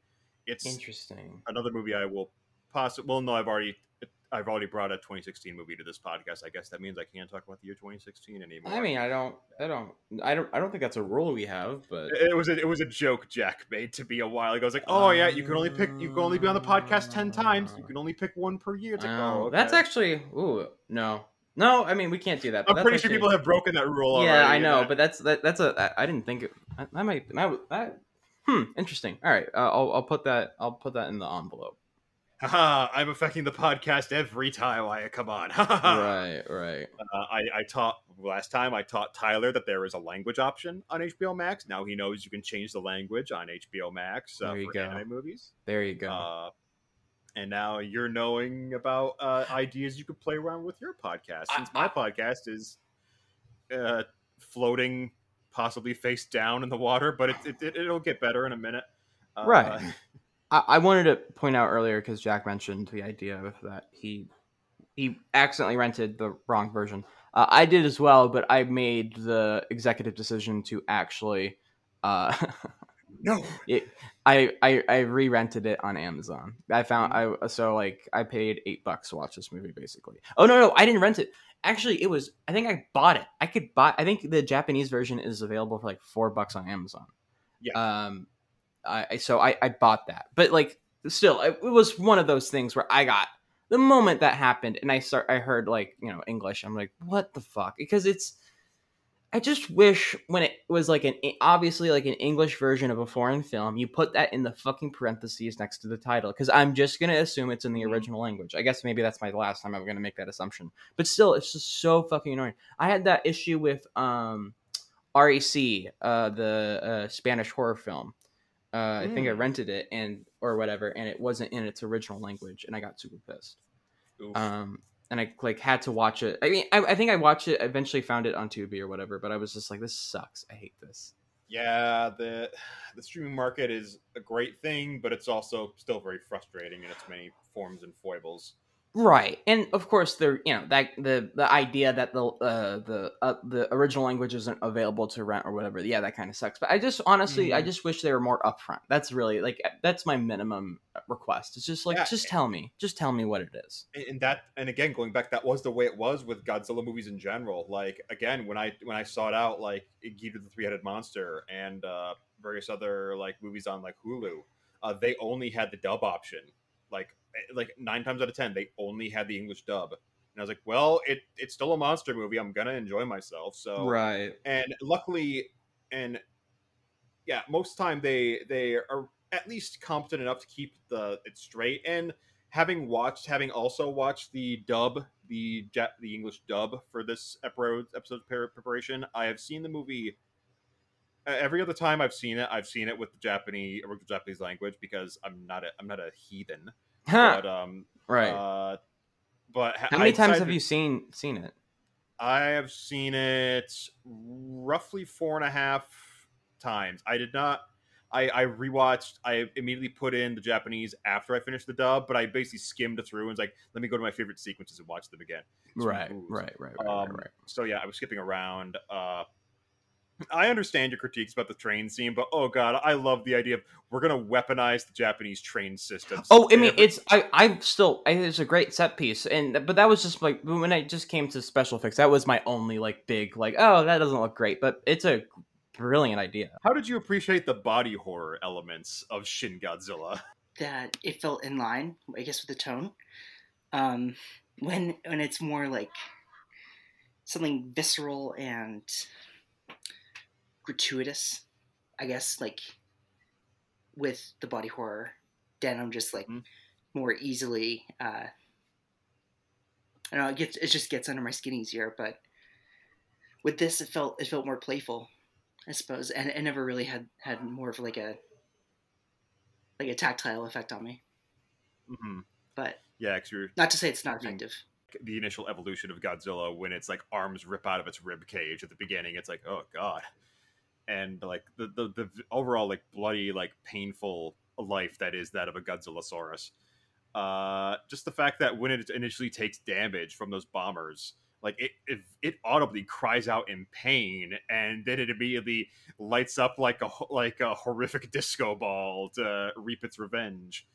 I love it. They keep the same sound effects from the first. Yes. Especially watching them like so close together. Like it was like, oh man, it's like such an instant iconic callback, and that moment is what made me think of this Godzilla being like a child. It reminded me of a baby, but it's like this one is almost like crying out for its parent, and because of her, like because that sound. And so it lashes out. Yeah, it lashes exactly. It doesn't know any better to destroy the city. Yeah, the stupid humanity being inconvenienced by this poor child wandering around looking for some guidance, and then just getting bombed to hell and be like, right. Yeah, there's so much to love about this. Like, and then we get to the scene when he unleashes his breath, and his jaw literally rips open Mm. on the Yeah. front of him. It's like, oh god. Yeah, Is and that the only time that's been done in the franchise? Because I feel like that's a new thing. Yes, that is the Yeah. first time that specific, like, it's not the first time Godzilla's bled, because I've recently revisited Godzilla versus Ghidorah, which is the first time Godzilla has ever bled in a movie, barring the original, because he disintegrates in that movie, but you don't really see any blood. Yeah, Ghidorah, he gets bloody. Terror of Mechagodzilla, he gets in the first Mechagodzilla movie, he gets screwed up. He it's like Mechagodzilla beats the shit out of him, and he like legitimately starts bleeding profuse. It's like, oh god, it's Godzilla. Weird. Okay. Interesting. But yeah, mostly Godzilla movies are mostly bloodless affairs, but there've only been and after King Kong enters the picture, the franchise really clamp down and, okay, we're not really going to show any collateral damage for this. Like, oh, it's going to be a lot of the G.I. Joe action. Like, oh, no, their plane exploded. Okay, you can see their parachutes in the background. They're fine. Oh, really? I don't like that at all. Sort of like the Beavis Doe, the Batman v Superman. Like, oh, it's okay. We cleared out that neighborhood before they go and wreck the shit out of it. Always funny. Always funny. But occasionally, Godzilla did return to that, where like the first two really hampered down. Oh yeah, people are dying in these attacks. Ghidorah. It's Godzilla fights pollution, and that movie, like, it's a toxic sludge monster that literally drowns people in like toxic poison. It's like, oh god, that's horrifying. That's awesome. Now I'm curious though, do you prefer it to be something that the violence is taken at more of a PG perspective, or would you rather have like a body horror type deal like we see here in the 31st movie? Because it's like, I do think that there's merit to both. That if you restrain the violence, then you kind of see a different side of. Then I think like the monsters rampage, I think, is just like less focused on the actual monster than it is like on the humanity. Then the violence gets less distracting. But I think when the violence is distracting, then it's like that's also effective. Yeah, and that's also part of the gear shift I mentioned, where they aimed it more towards, okay, this is gonna be like a kiddie matinee production. We're like, oh, Godzilla and friends are gonna beat up another monster. That's what the franchise turned into. Mm-hmm. But yeah, most of the time, it really depends on my movie, because I love just about every one of these movies to death. You've seen them all? I have seen all but one. I still need to catch up on Tokyo SOS, the one they made directly before Final Wars.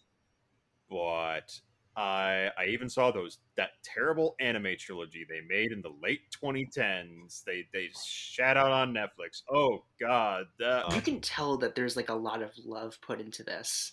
That they didn't make it unless they found a story to tell. Like, this is prescient right now in 2016.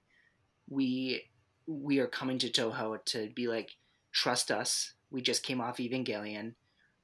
We are calling back to the 2011 tsunami, and those homages to the very early days of the franchise. Yeah, I mean it's like it has such purpose. Yeah, it feels super like there's a lot of momentum to it, and there's a lot of like, this kind of sounds vague, but energy in the sense of like, especially when you're meeting everyone in the boardroom, right? I mean, definitely energy. Yeah, we're driving towards something. We're driving towards this.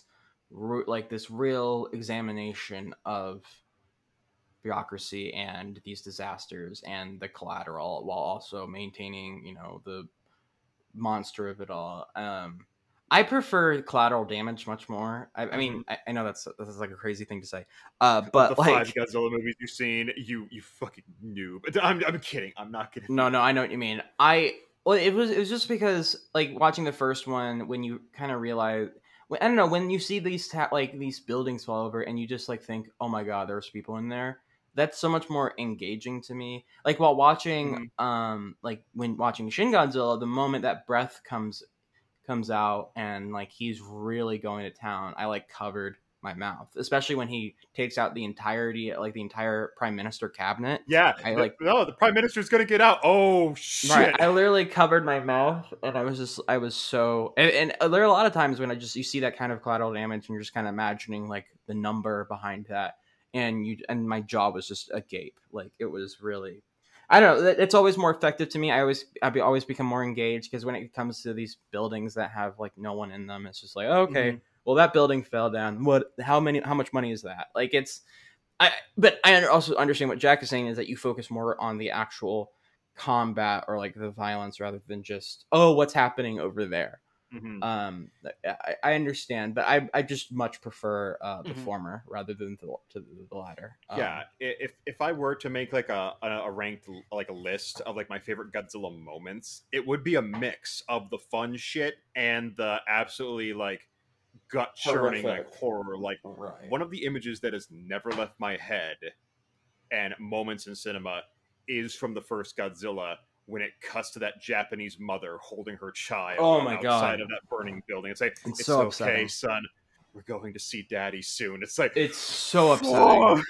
yeah, it just immediately drops like a piece of coal into your stomach. Like, oh, it's like a piece of lead. It's like, oh, oh god. And Shin Godzilla comes close to emulating that for a lot of it, Mm. given how just horrific just everything comes in. And they really use the newscast, like the overlapping like news items in the movie really well in that regard. Like, people don't know whether or not the water can be drinkable yet, or many people have come down with some sort of radioactive flu in the aftermath of Godzilla's rampage. It's like, yeah, and even like movies I love, like Pacific Rim, glance over that. Like I love Pacific Rim to death. I think it's one of the most fun, like raw, like pulp fares of the 2010s. I think Guillermo del Toro was one of the great artists of like special effects, pop culture extravaganzas. And even I have to admit that they like skirt over in the very beginning. Oh yes, there's this mysterious affect of kaiju blue, where the kaiju's like bodily fluids are affecting humanity, and they never talk about that. Not even in the sequel, they never bring it up again. It's just mentioned in passing. Meanwhile, like Shin Godzilla, the original Godzilla, and Hedorah and a couple of others really get into the fact that yeah, these monsters have an actual effect on the community and the populace at large, not just the panic and the terrible evacuation attempts they have to try. They don't really successfully evacuate Tokyo at all. Like Mm. as far as we know, a lot of the people is still stuck in shelters, even at the end of this, and it's only by luck they realize that, oh, it's okay. Godzilla's radioactive elements have a very short half life. We can rebuild within a couple of years. It's like, oh well, that's convenient. It still has moments of that even I admit that sort of defang the real effect of it in some regards, but there's just so much to really appreciate in this saga that they're telling. It's another story of humanity overcoming a terrible, terrible, just natural disaster, a hurricane powered by nuclear energy that just rips into Tokyo and just picks up the city and then drops it on its head. Mhm. And you have these plucky people, of which some of which have actual characters, and most of them are just labels of like, ah, yes, I'm the Department of Agriculture. Ah, yes, I'm the kooky girl with the who's always looks at her computer and asks for samples. And uh, and by the way, Jack, I mentioned to Clay earlier that did you know the director of Tetsuo the Iron Man? That he Does he pop up in other films, or is this like an exception? he actually has appeared in quite a few films. I also mentioned this. He is in Silence. He is one of the crucified Japanese that is getting That's so fun. lashed by the waves in the Yeah. middle of that movie. Silence, same year as this. Yeah. Yeah. Yeah. He very very productive year for Yeah. Shinya Tsukamoto. But yeah, he is the scientist who has like the pink towel on his shoulder, Yeah. and he's like origami. Like that's Shinya Tsukamoto, Yeah. the director of Tetsuo the Iron That's Man, so fun. and he's also in a couple of Miike movies. And I'm like, oh hell yeah, I love when this guy pops up. But yeah, there's so much to love about this. I love talking about movies I love. Although I also look forward to the day when I can bring stuff like Winter's Tale to the table and talk about, okay, let's talk about this. Let's talk about this glorious piece of trash. And Yeah, enough talking about things I love. Enough of this. Oh no, I still love it. But I guess I can also, God, I guess I could bring a Neil Breen movie to this podcast if I really feel plucky.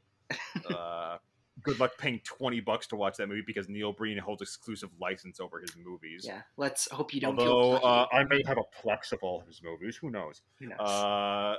Who knows? I think that, of course, something obvious to bring up, but the main difference, they're not prepared for Godzilla.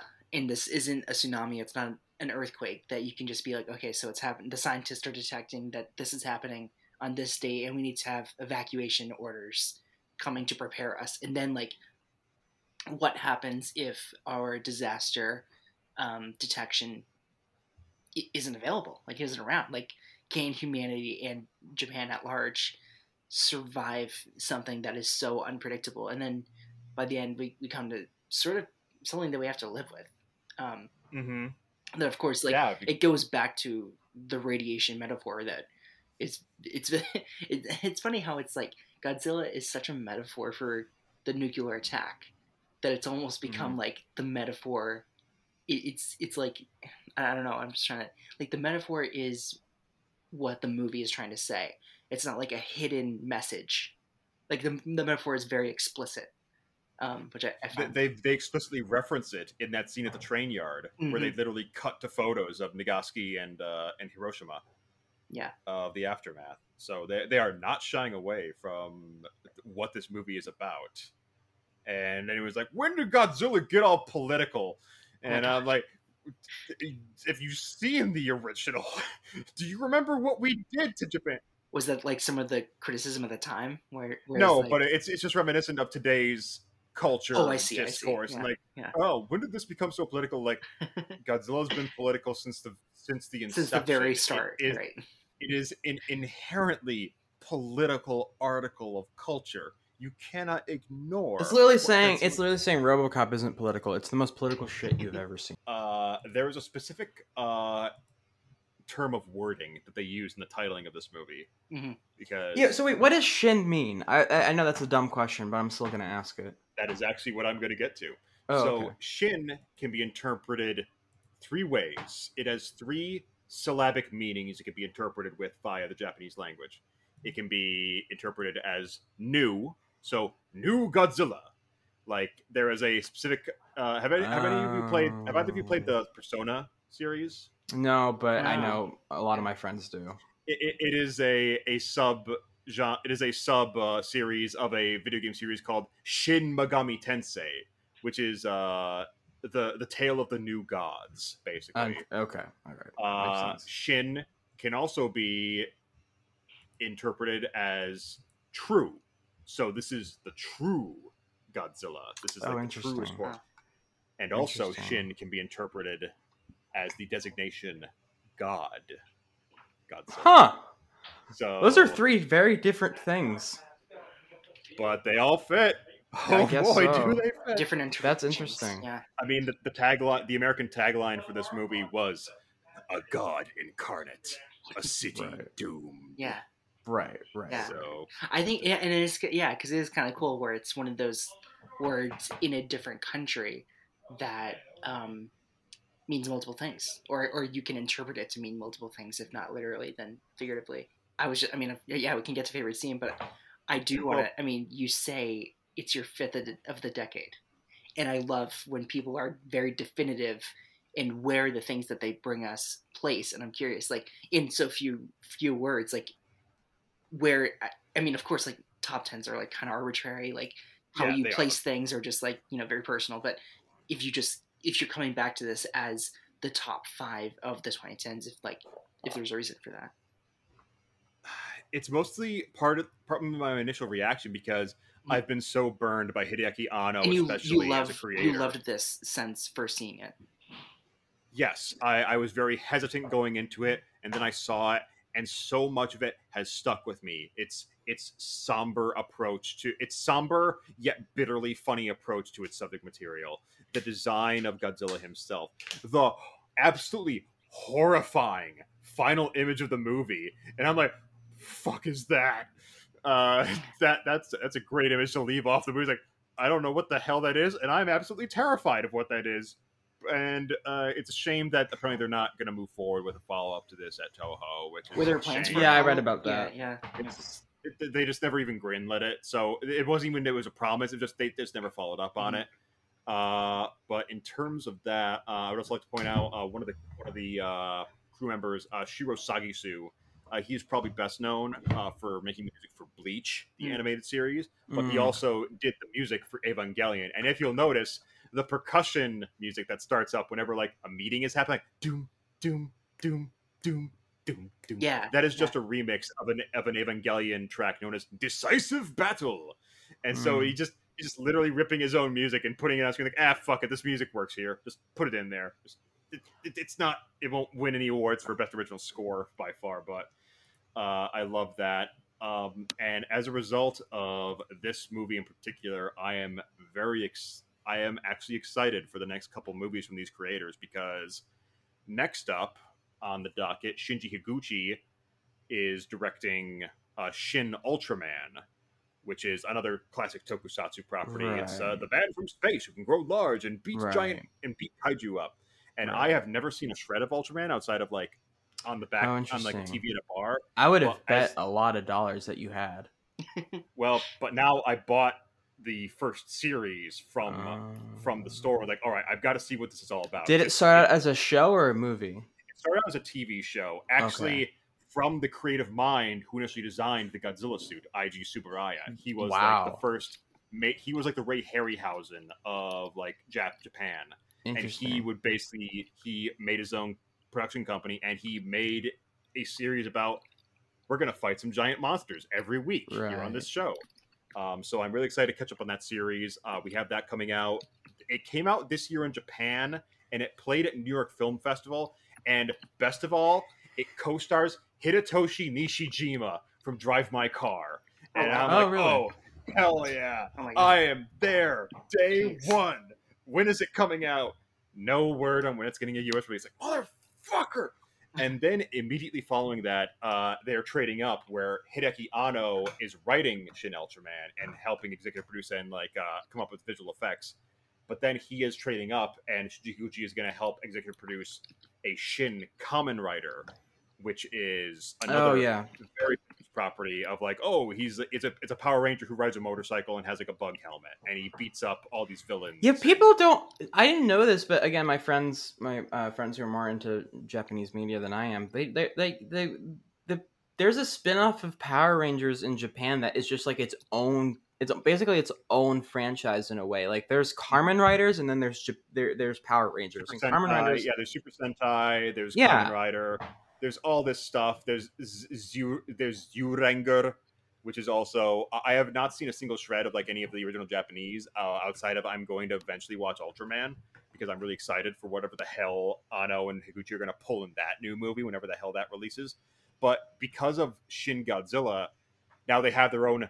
This is going to be its own series of Shin, like tokusatsu movies. And I want to know what these Shins will bring to it. I want to know if they're going to keep the body horror angle of this. If they're going to love that idea of the melancholy like approach. The fact that they're keep doing this with like older properties of tokusatsu that are mostly known for being kitschy and campy and fun. And I want to see, okay, what are they going to revamp this with? How are they going to reinvigorate? What are these insane... That's when remakes and reboots become exciting. When you feel like that they have a take and that there's this new remix of something that you love, that there's this new reinvention of it. That's when that shit gets exciting.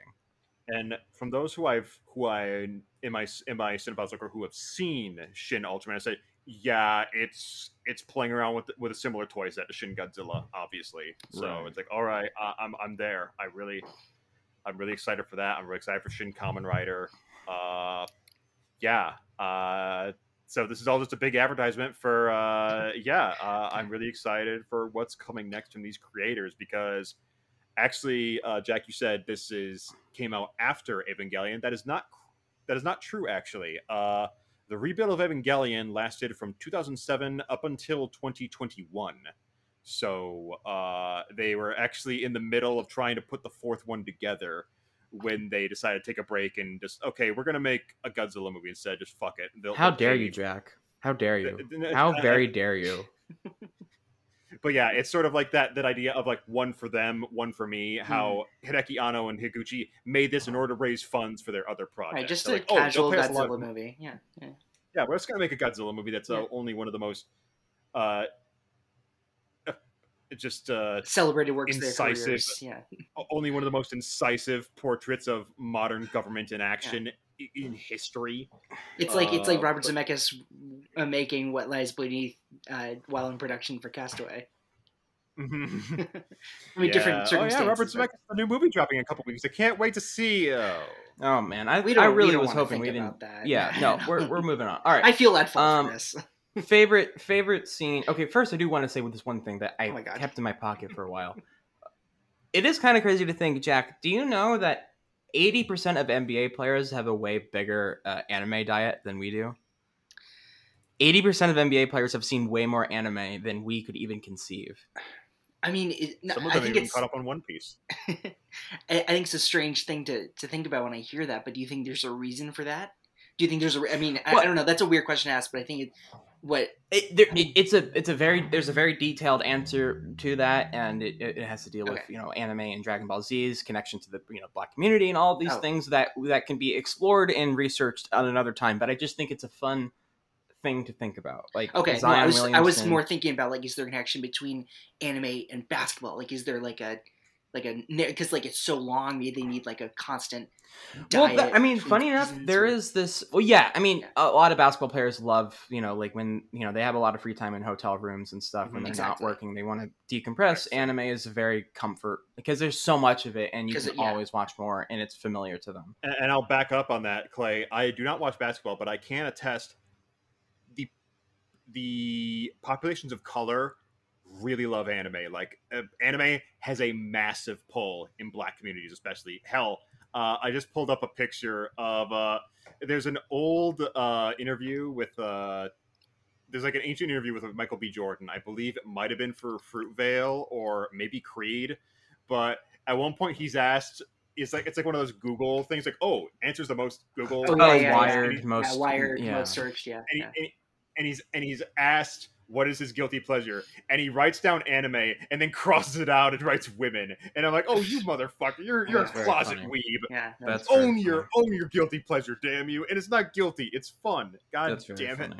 I will start with my favorite scene because I don't think this is going to be ones that you're going to pick, but it's like, I guess it's hard to say it's scene, but it's like everything that leads up to Godzilla like walking on like all of the different, because at the beginning it's just so much like cutting and just like transitions to different like meetings and locations and and like a different citizens like point of view on the entire of him before you actually see him. You see like boats being pushed, right, you see right. a spike somewhere in the background, and then finally you see it's like, but all the stupid bureaucracy and how comical it is, it's just it's really, that's when I really found the rhythm of the film. I mean, the moment that the like one of I forget exactly how she is related or how she was brought in. I think it's like a friend of an advisor, though, like the student biologist, how she comes in after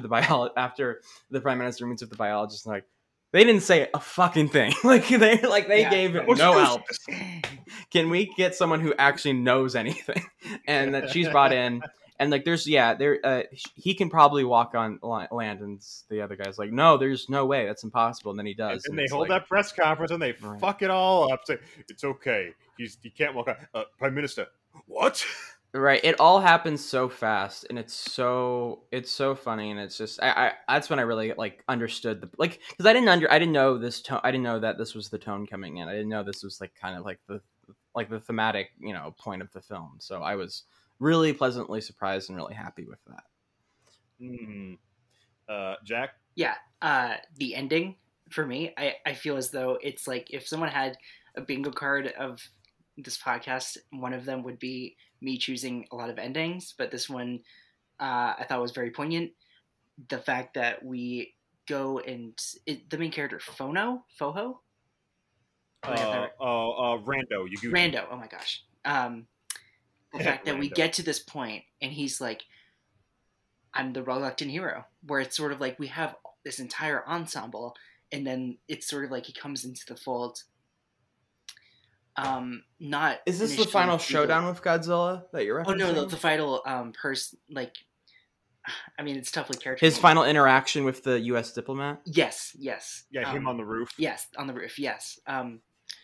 Yeah, I just think that conversation is lovely and sums up sort of like the movie, but also like why this mess why we couldn't fight Godzilla properly, or why they couldn't do it as well as they had imagined.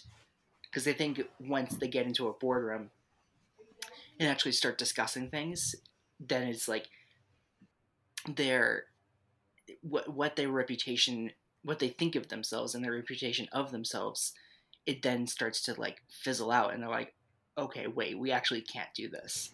And it's like we're like, okay, it's that mentality of like when something does come and attack us, we can do this. We're set. We can do this together. Right. And it's like Right. I kind of like that idea of like, yes, it's satire, but then there's also a level of big truth to that. And no, Right. thank you for bringing that to us, Brett. I think Godzilla, for you and I, not to speak for you, it's a big cultural blind spot. I was happy to. Yeah, monster movies in general has just never been my area of interest. So I'm very grateful. As soon as one of us wins that mansion where we can all live together, I will host Japanese cultural exchange night. Right. Yeah. Hell, that's basically the show I'm running with Natalia right now. We're conceiving a podcast idea where she will bring me a Spanish language movie that I haven't seen, and I will bring her a Japanese anime movie that she hasn't seen. Yeah, that's gonna roll. And yeah, I call it the Spanish and the Spanish anime exchange. Yeah, is the idea I'm running. I mean, with. just make it easy. Spanime. True, but then I think There people you like go. I like it. Perfect. Just realize that's a Spam title. anime? That's a title only for me. Just It's a scene that whenever anything of this comes up in a Japanese work, I have to just stop cold in my tracks. It's the scene between Kyoko and Rando at the train yard where they're talking about the steps the United States is taking and exactly what they are going to do, and then it ends with those two single photographs of the aftermaths of the 1945 attacks. Whenever a movie pulls that card on me, I'm like, yeah, fuck. Like there is an act in the middle of 2020. I finally caught up with a blind spot of mine, an anime movie called Barefoot Gen, which is a slice of life story about a young boy living in Hiroshima. Oh wow! And fun fact, the first movie is a 90-minute build up to the bombing. And oh boy, it sucks.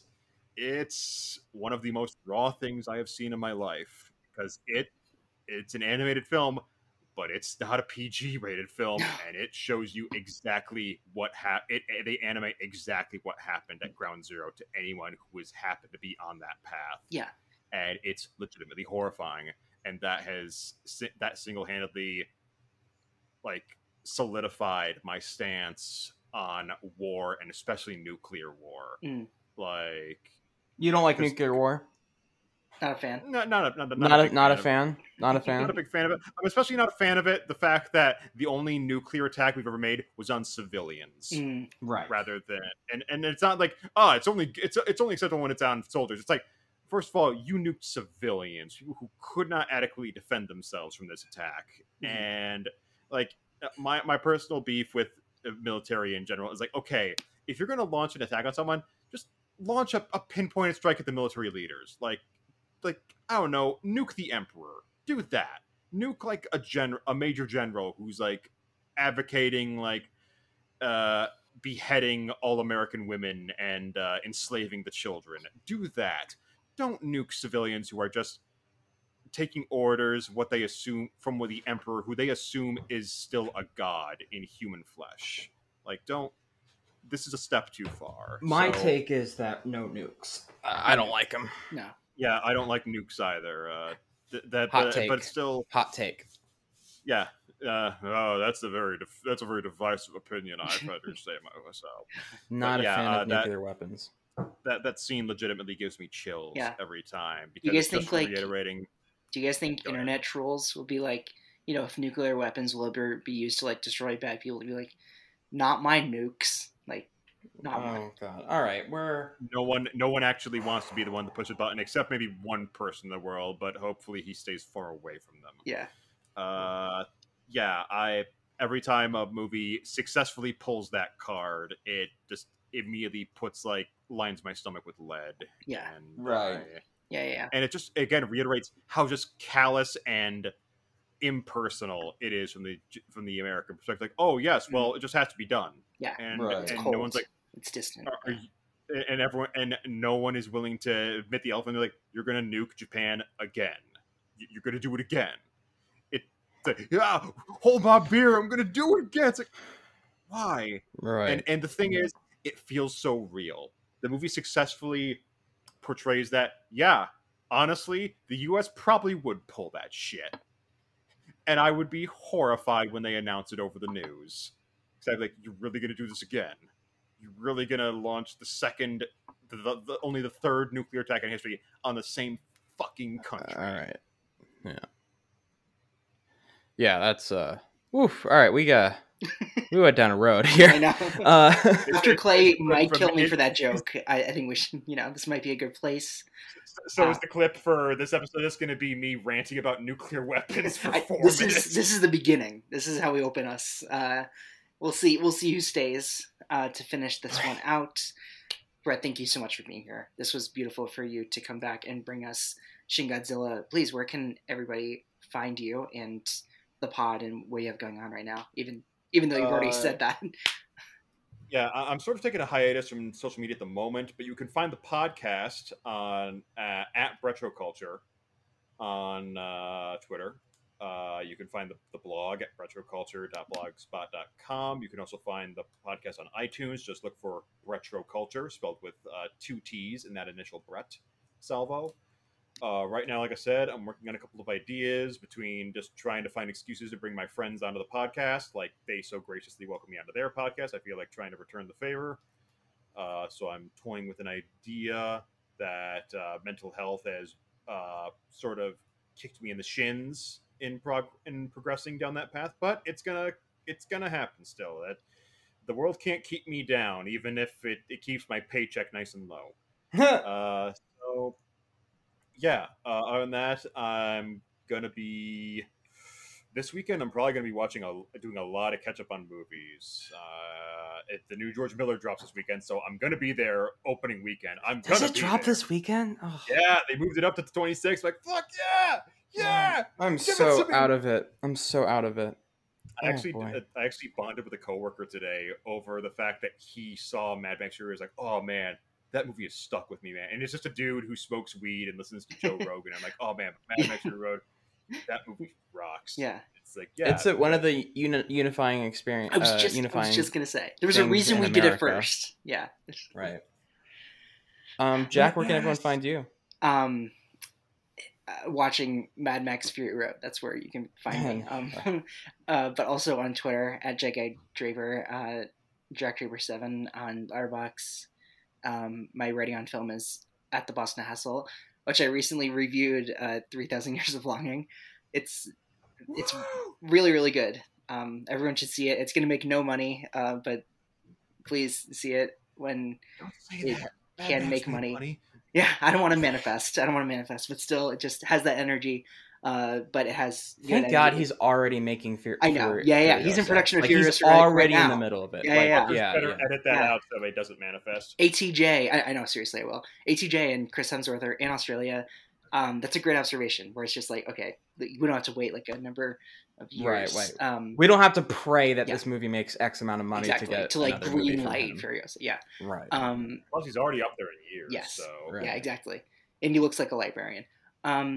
This movie isn't available for streaming anywhere, which, of course, like Brett said. Oh, you mean like? For free. Which, of course, like Brett said, other means are out there. Don't buy the dubbed version like I did. Stick with subtitles for movies that require. I mentioned it earlier, but the $4 Japanese version is available to buy on Amazon. Yeah, and it's $4. Yeah. I think it's worth owning.